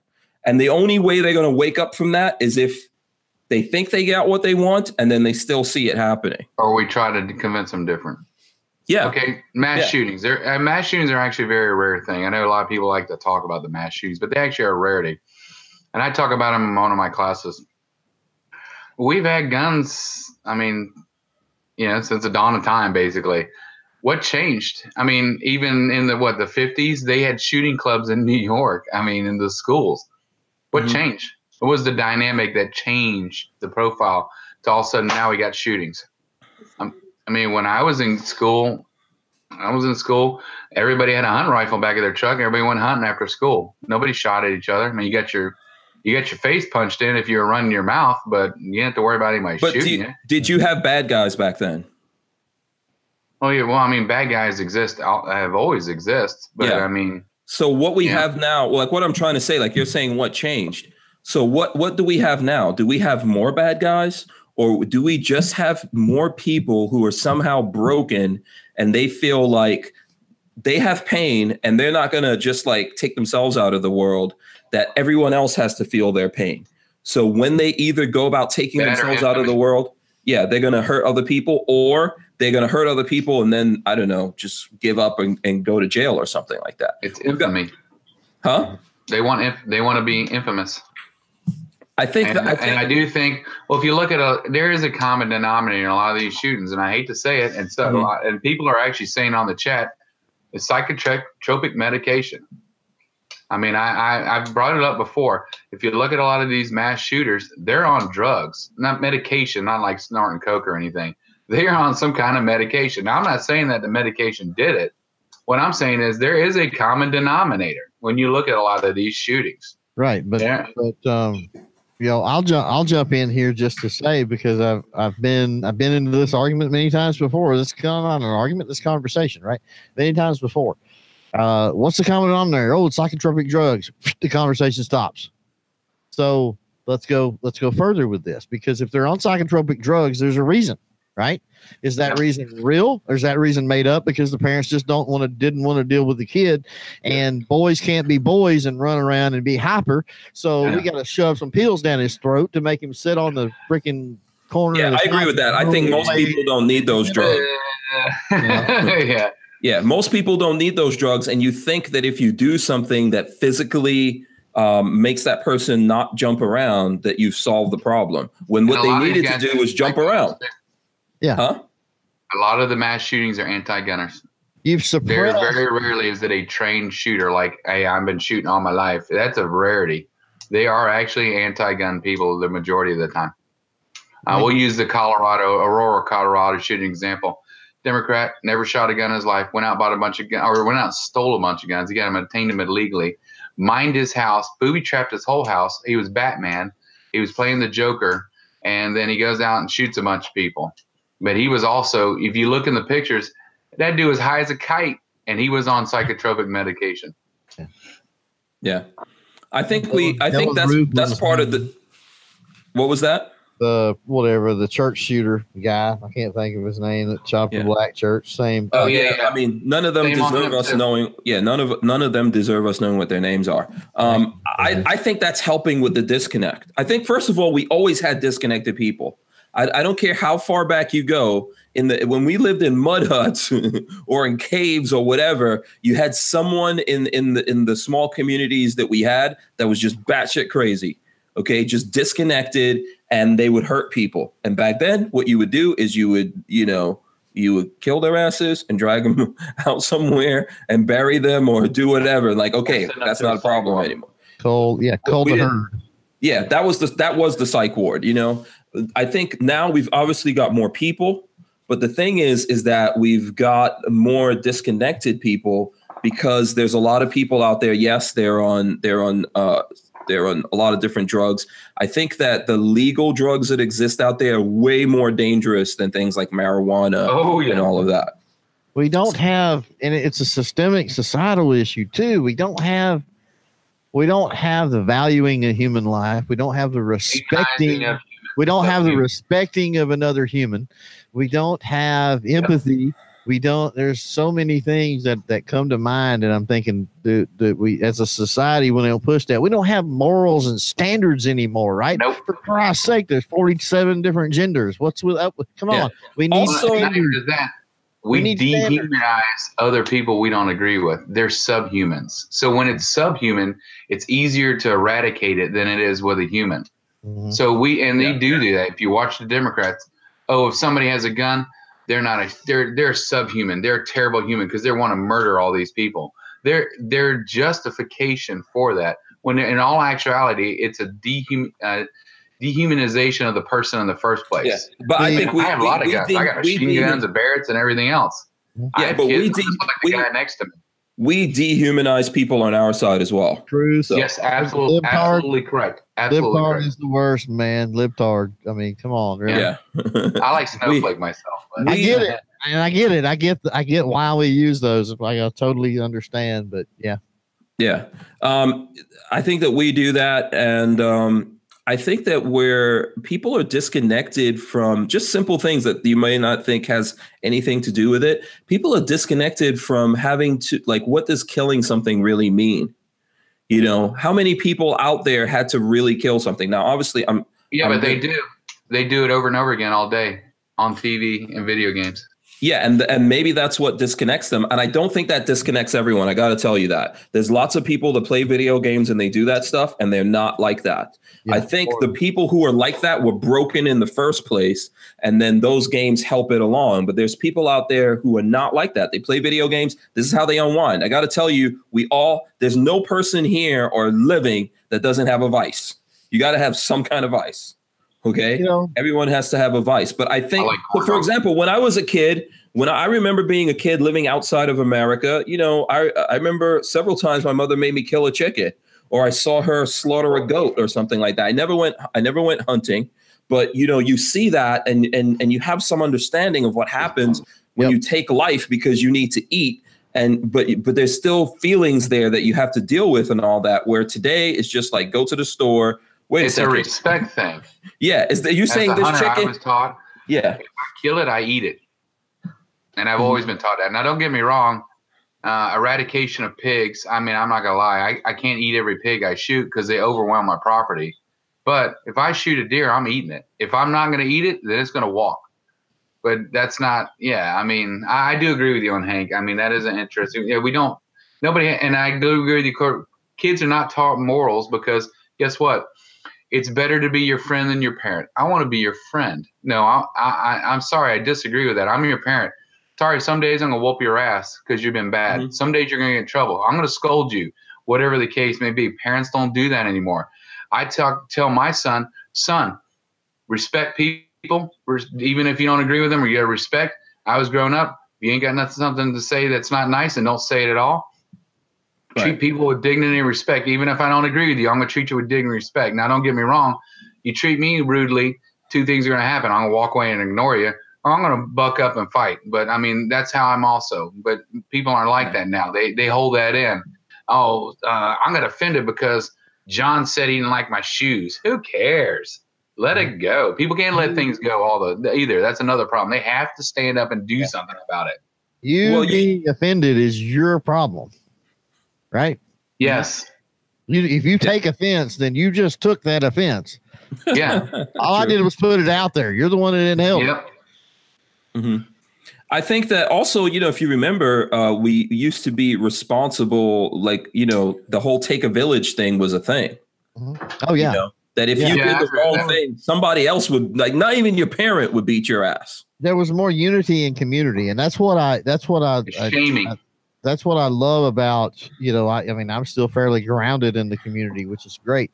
But I know a lot of people out there in my chats and other ones, I get the sense a lot of times from things they say and whatever, that they're just not based in reality. They're not out. They're not participating in civic activities in their communities or charitable activities in their community and out and talking to real people and stuff like that. I think with the dynamic we have on the internet, you get the whole social media keyboard warrior type. We've all seen the memes, right? And I do think there's some people out there, and I don't know if that's healthy. And so I advocate for people, get out there. I mean, we need, especially when you're talking youth shooting sports, we need good, level-headed, knowledgeable and caring people to, go and help out and volunteer with various organizations, be it, youth shooting sports organizations to veterans organizations. I had a conversation actually today that will pop up on a podcast eventually with Antares Alliance and Wheelchairs for Warriors, and amazing people. And they need volunteers. They need people to get out in real life and help. The fact that you're following here, you're listening to all of us talking heads on this panel and everything else, that's awesome. But the real change happens on the ground. It happens on the ground in your neighborhood, in your city, in your county. Charity begins at home. My dad used to say absolutely. that all the time. Charity begins at home. We need to remember how we deal with each other in public. I think that is a big part of what's going on. And what I mean by that is, and I'm sure people out here can relate to this, but it's weird for me because it wasn't always like this. In society, anywhere, wherever you live, I live in Gainesville, you guys live in different places. Are you rolling around out there and you see grown ass people, not even little kids? That's one thing, and it's bad in and of itself. But I see grown ass people and I say, hey, good morning, good afternoon, how are you? And they just look at me like if I've got two heads on, they don't even answer. If we're living in a world where two grown ass people see each other and one of them says, hey, how are you? And the other person they can't open their mouth and say words. That's our problem. You don't have to look far to figure out what's wrong with us. That's the problem. Like you said, dehumanizing. If you cannot talk to another human being, if you're like, wait a second, did this black guy just talk to me? Did this white guy just talk to me? Did this, whatever it is that's messing with you in your head, that you can't realize that another human being just acknowledge your existence, that is what the problem is. And it starts right there. And I understand, and a lot of times you can tell. I haven't had that. I live in Texas. I don't have. We all know each other, right? There's usually not a problem. Literally.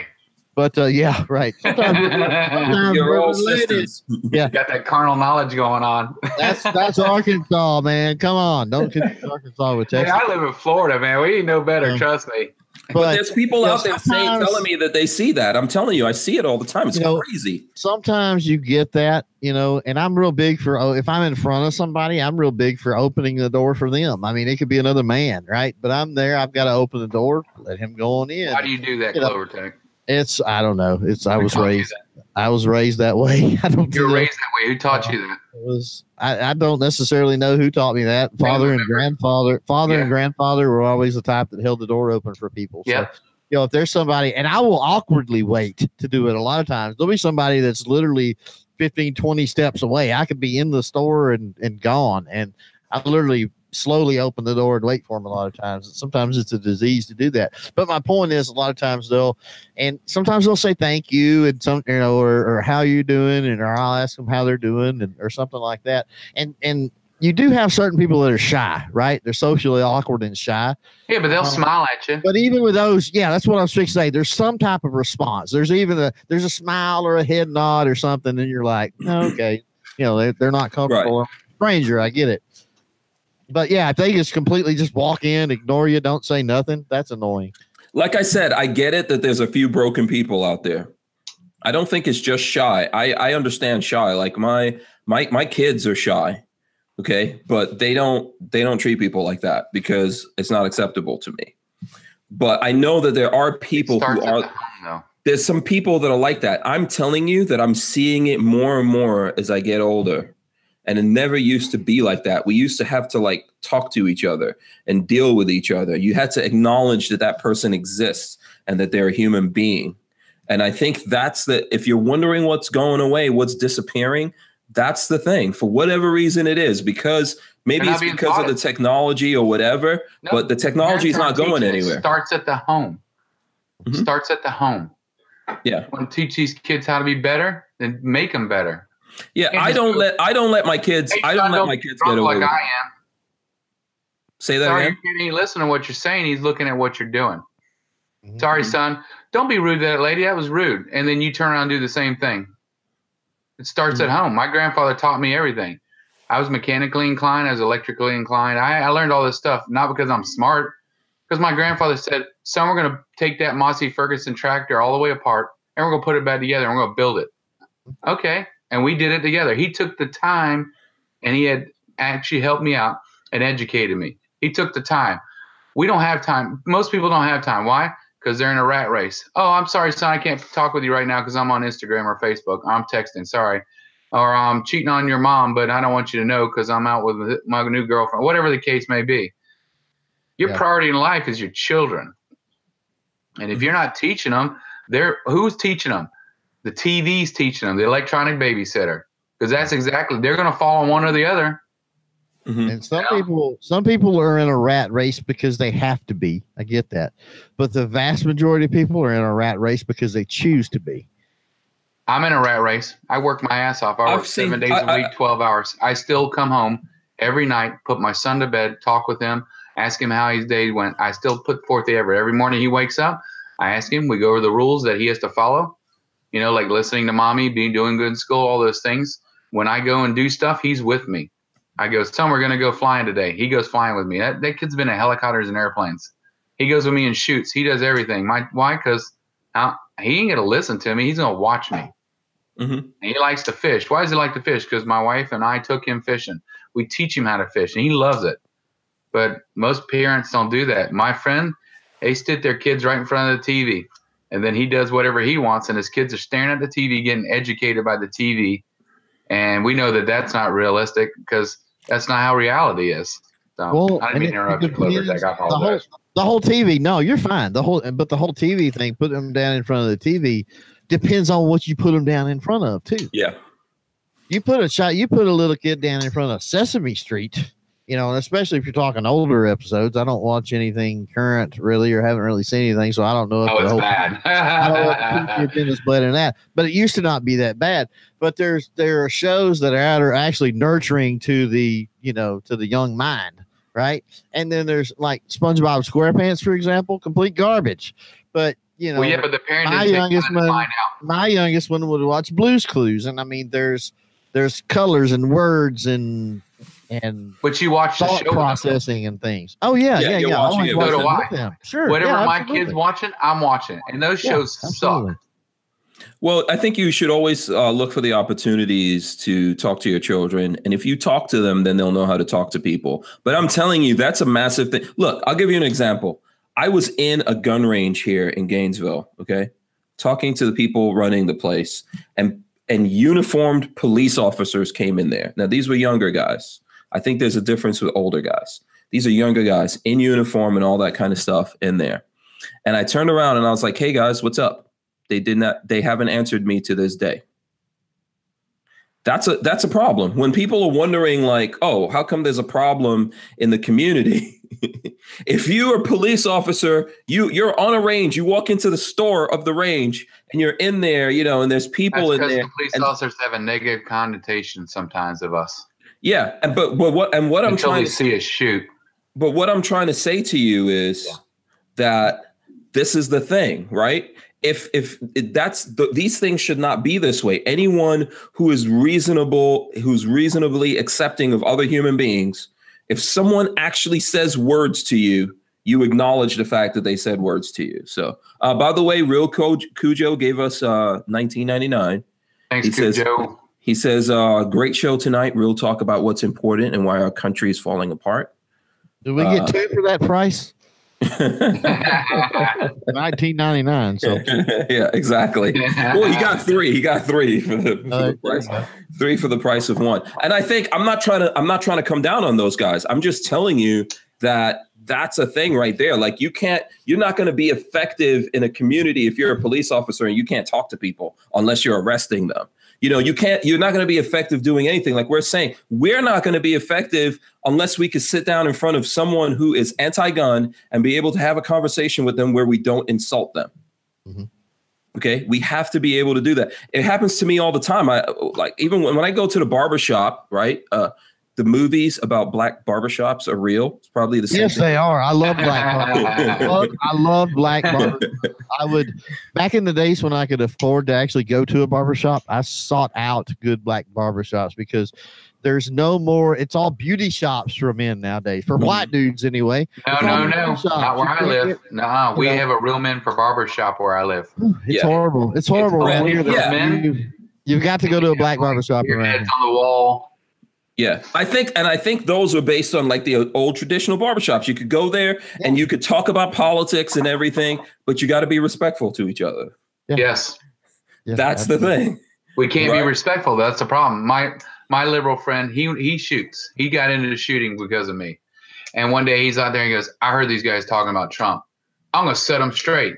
I go, well, all you're going to do is create problems. What's the point? You can go discuss with them and see, what their point of view is and just say, I don't agree with you. But he has to set them straight and he's going to put them right. And I'm like, what's the point? Who cares? Just talk with them. Yeah, I think that's dogma doing that to him. And that's something I don't believe. I don't believe in being dogmatic. I don't know whether he was he was pro or anti, but this is the thing. Why you should be able to listen. If someone wants to give you their opinion on something, you should be able to listen to that and go, okay, I hear what you're saying. I see that a little.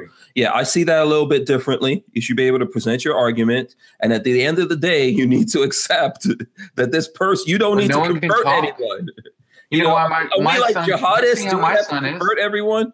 Huh? You see how DJ is? He talks to anybody and he'll talk to everybody. Why? Because I talk to him like an adult. Mm-hmm. And I talk, he sees me talk. I'll talk to anybody. I don't care. I'll talk to you. I don't care who you are. Mm-hmm. And he's the same way. And he'll talk to anybody. He'll converse with anybody. I mean, as much as a 5-year-old kid can, of course. But I remember watching one time. We were at the Larndale Science Center, and he sees this. It's like 10 or 12-year-old girl. And he goes, "Hey, how you doing today?" She goes, "I'm doing fine." He goes, "What's your name?" I'm like, "You little pimp." And he's just carrying a conversation on with her about the dinosaurs on the 3rd floor. And she almost didn't even know how to talk to him, to be honest with you. And he was 4.5 at the time. Well, it's leading by example, Well, yeah, exactly. But we talk to him like a human being too. Like I talk to him like an adult. I don't talk to him like a kid. I talk to him adult. I use adult words, and I talk to him. Now, if he don't understand something, I can tell by his face, and I talk to him like, whatever I need to do. Yeah. But it's called education. You need to educate your kids. But I think somebody else will. Somebody else will, I promise you. They'll learn from somebody. Yeah, I think we just need to talk to each other. I know that I do it all the time. Some people don't. Some people probably think I'm crazy, but I do it all the time because I think there's always an angle. So, for example, when we come across, I don't know how you guys deal with it, but I come across people that are anti-gun all the time. But if you actually talk to them, you find out they have guns. Yes. Like a lot of people. But they never shoot them. No, they may shoot them or whatever. But they're like, so I was talking to a guy the other day and he was like, yeah, we need some kind of laws about guns. And I was like, and this guy had guns. We already established that he had guns because someone introduced me to him saying, oh, this guy over here is on YouTube. He's Hank Strange. He does gun stuff. You're interested in that. So he was interested in guns. And then he's telling me that we need some laws. And I was like, you actually need more laws than what you already have? And he wasn't aware of the laws that exist. So this is the thing, like you have to figure out where people are coming from with their point of view. Like, why do they feel that? And a lot of people feel this way because what happens, right? They're looking at the media and the media is like, this is the problem. We need more common sense laws. We need more laws. There's not enough laws. People could just do whatever they want to do. And I'm like, even that argument is something that you can talk to. I've come across people who said to me, yeah, we need to close the gun show loopholes and all that. I'm like, what are you talking about? Yeah. I've heard that. My friend from New York called me, asked me what a good solution to the gun show loopholes were. You mean private sales? Yeah. But that's the thing. Like people don't understand that and here's what I do. I would say to that person, so like here in the state of Florida, you're saying that if your neighbor or the barber right here, you know him, you have a gun, he wants to buy the gun from you. You're saying that you want to have to go to a gun store and pay a fee and have a background check to sell this gun to someone that you know. Like North Vegas. Yeah, like, you want to do that, and he said, like, no. Why would I? Why would I have to do that? I'm like, because that's what you're voting for. Yeah, that's what you're talking about. So that is, and they know that people aren't going to go for that. So that's why they changed the language from "we need to get rid of private sales" to "we need to close the gun show loophole." Yep. Yeah, exactly. Because it's easy for them to remember in their brain and just be programmed by that. And then our job is to unprogram people. But you don't unprogram someone by punching them in the face. Nope. Because they don't understand. So we're over here and we're harping about, it's kind of like the discussion that you and Trey just had. We're talking about personal sales, right? Mm-hmm. Individual sales is what we're talking about in the capacity of the gun show loophole. But then when we enter into a conversation with somebody that does not know better, right? They're not a part of the community. They don't follow the language. They don't do anything else. And they hear us talking about individual sales. They don't associate that with the gun hole loophole unless we point it out to them and say, look, this is what, when they tell you gun show loophole, this is what they're telling you. Mm-hmm. This is what that means. And then they're like, whoa, okay, wait a minute. That's different than. But that's not how we say it. I don't want that to happen. And I'm like, no kidding, you don't want that to happen. But that's not how it's said. That's not how we talk to them. And we know that. We know better. Yeah. Same as the gun range stuff. We do not talk to them. You're an idiot, or you don't know what you're talking about. Right. Well, but then educate them. Part of the whole gun show loophole thing, too, is buying across state lines. That's already illegal. Mm-hmm. So, Yeah. Why do you need one law to cover another law? We don't need 4 laws for the same thing. Yeah, the last time I was talking to someone here in Florida about this, they didn't even realize Florida put a whole bunch of new laws in effect. They didn't know. And this was a gun guy. He had guns. He had a CCW. Yeah. And I was like, are you aware that Florida has these rules? And he was like, well, what are these? And then when I explained it to him, he's like, what are you talking about? Why does that exist? The NRA has an email list for all those gun rule changes per state, per your area. I do have to admit, that's one of the good things. I know y'all not really excited about the NRA, but I do like that. But when all of this was going down, they didn't do anything about it to I'm not to get the word out. Disagreeing with you on that. I'm just saying I do get emails. Mm-hmm. Maybe it could be something else we could do like that. Yeah, that's the problem. See, they own those emails. This is what we were talking about in the beginning. If we had access to those emails and we could go, hey, you 5 million guys or however many hundreds, 10, 20,000 people in Florida do something about this, then that would be effective. But if they are the ones that negotiate these things to go into effect in the first place, and then they stay silent on it, and we're dependent on them to do something about it, this is what happens. I don't disagree with you. Yeah, we have to establish those ways of getting out there and doing it. And by the way, like when I run into people like that, that's the reason why I started this whole thing.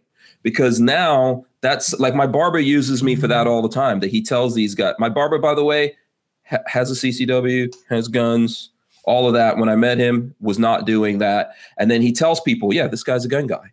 And he's a black barber, black community. And he's telling those people, yeah, we definitely should not give up our guns. And then the other day, actually, the last time I was in the barbershop, it was a bunch of black businessmen that are all gun guys in there, including me. It wasn't just me. And I was thinking to myself, this is awesome. Right? Because there's people who are starting to realize that, yeah, there's no way that we should give up guns. We should pay attention to what's going on out there. But it's not everyone. Most people are asleep. And our job kind of is like to wake them up. But if you guys know this, right, especially you're married, does your significant other like you shaking them up and kicking them out of the bed? Or do they do they want to be woken up gently? Now I know that the danger you run into there is if you wait until the house is on fire and burning down, you're going to have to kick them out of the bed, right? I just club her in the head and pull her by her hair. There you go. Just open the window, get on the opposite side of the mattress, and just flip. Way to do it. That's what the fish tank's for. I just throw fish at her. There you go. Yeah. So that's the thing. I mean, obviously, none of us want to wind up in that position where we have to scream and shout I think I've been trying to do it. I think you guys have been trying to do it. Everyone's been trying to do it. But at some point here, we've got to get people to actually, wake up. By the way, the Club E said thank you, Trey. I can see the Club E saying thank you to. I don't know if that's to you or. Oh, I didn't see it. Where's it at? Yeah. Is there someone in there that says thanks, babe? Oh yeah, that's Julie. Sorry, that's me. Yeah, I'm assuming that's who you're gonna club in the head and drag. Yes, drag she out. Give me the stank. I get the stank look. Yeah. I think though that I don't know, man. I'm not. How much time do you guys think that we have? If you're talking about time, are we in panic mode or do we have time? What do you guys think about that? Is this a desperate situation right now, or? I don't think so. I think we've got. Yeah, this next election cycle is going to be interesting. So I think we're, like I go back to the top of the show what I talked about. I think there's going to be an awful lot of gridlock on an awful lot of issues. Mm-hmm. And I think that, don't get me wrong, it's going to be a circus and it's going to freak people out and it's going to rile people up. And it's I don't think it's going to be pretty the next 2 years in any way, shape, form, or fashion. But ultimately what gets done, I don't see a lot happening. Okay. I want gridlock on certain things, but there's other things that I don't want because we've put things into effect and we have to figure out how to backtrack those things. But to go back to that just for a second, I've heard a lot of talk about HB 38, which is National Reciprocity and Hearing Protection Act, and people calling for, they need to do that. They need to do that. And I'm going to tell you what, if I was heading up the Republicans or if I had any say in it, I would cram it down their throat right now while I had the chance. Both of them. Okay.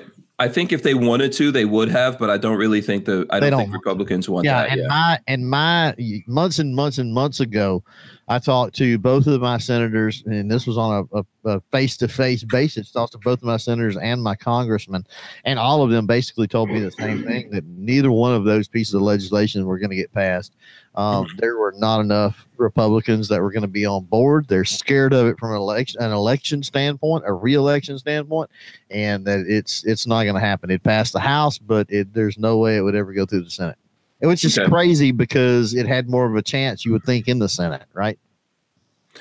Yeah, but I think that we don't know who we're dealing with these politicians that are out there. We know more about the Democrats and liberals than we do about the ones that we voted for on our side, unfortunately. Yeah, it's just the reality of it. Trey, what do you think about all this? I'm going to start wrapping it up here in a second because we're approaching the 9:00 hours. So. I mean, like everything, we have to fight for our freedom. It's not given to us. We got to earn it. True. So I'd always think that we are on constant jeopardy of losing everything. Do I think we're in an ultra bad spot? No, I don't think bad, but I do think it's an interesting time, especially when we're not sure what's going on in the presidency. We get banned on bump stocks, but everything else is good. No one really knows what the gun agenda is. You start seeing states kind of stepping in, and I think, like everything, you know what? Somebody can send an email and make a phone call. If you want to be seclusive as a gun owner, you can send an email. I'm sorry, you don't have to be. You can set up a Gmail account, send it out, and delete the account, and that way you at least send something to your senator. Take the time to actually fight for your rights. It could be tomorrow. It could be 100 years from now. Honestly, like everything, you just never know. Yeah, we might have a mass running of liberals on us or something. Yeah. So here's what I'll say before I get you guys to wrap up. I don't think we have a lot, but we have each other. So that's something we should try to hold on to. It's a good thing that you have someone. And what I mean by that is I know there's going to be those of us who are on this side and we're really super pro Second Amendment and all that, and we're diehard. We're going to get a little miserable. It's going to look a little tough. We just got to try to be there for each other and try to get through this without doing anything crazy or desperate. Let's just take care of each other right now. That's the thing that we need to do. When the time comes and we have to stand up and be counted or fight or whatever it is that we have to do, you're going to need someone next to you to do that. Otherwise, I don't care how badass you are, you're not going to be able to fight for a long time. You're going to need someone to stand next to you. So just try to take care of each other right now and prepare for whatever's coming. That's how I would look at it. I'm going to wrap this up. Trey, what do you want the folks out there to do? What do you want them to know about? Aries Firearms Training, Leesburg, Florida. And Instagram and Facebook, of course. I don't do Twitter because I don't follow it. About the only person I follow is James Woods. 352-321-8102. I don't have a lot in the pipeline right now because the holidays, I try to keep it, low key during the holidays, just regular shooting to be a little courteous of our neighbors during that time of joy with your family. But at the beginning of next year, I have some things coming up, and I think you guys make some valid points. Maybe we should do something that brings together more of the community and we can all meet. But yeah, I think it was a good show tonight. And I always enjoy talking to Clover Tech, even with his crappy internet connection. All right. Awesome. Thanks, Clover. What do you want to say to the folks out there, and what can they do to follow you? Psycho's hollering Gorn. So this is all I got to say. Oh, Gorn. Last minute Gorn. There's your S&W 422. So yeah. Okay. Get your last minute Gorn in. Hopefully that makes him happy. Now, as far as what I've going, the Firearm Friday, which used to be a live show, that will come back in a produced podcast form. I have been booking guests, recording episodes, so that will kick off this Friday. That's actually tomorrow, isn't it? Good Lord, it's Friday already. Multiple platforms is the way I'm going to release that. So if you listen on the podcast side, iHeartRadio, Spotify, you're going to get it early in the morning.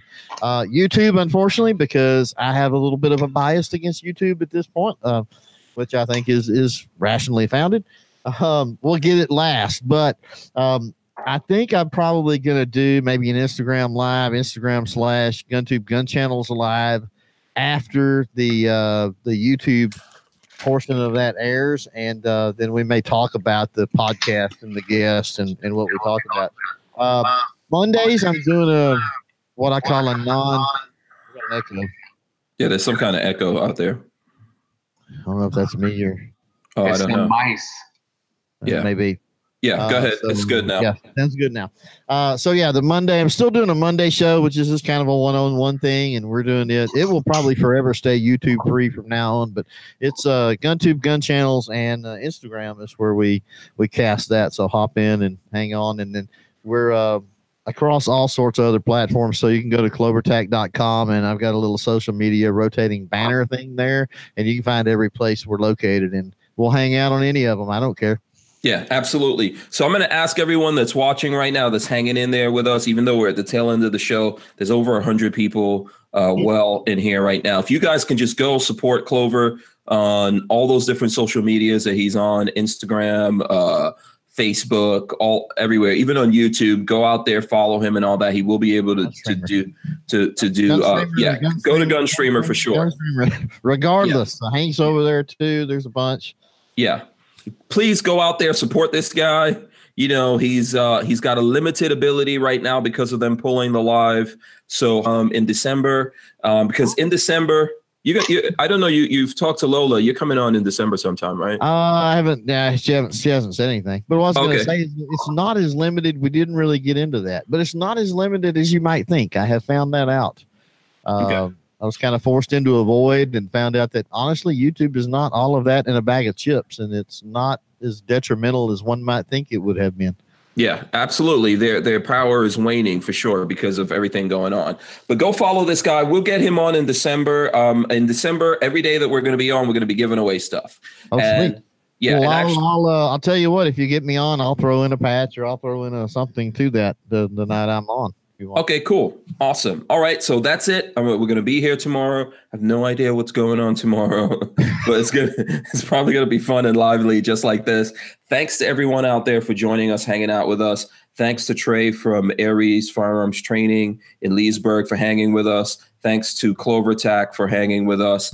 I will see you guys tomorrow. I know Walter's going to be here. So, that should be fun. See you guys. We're out of here. Peace. Peace out.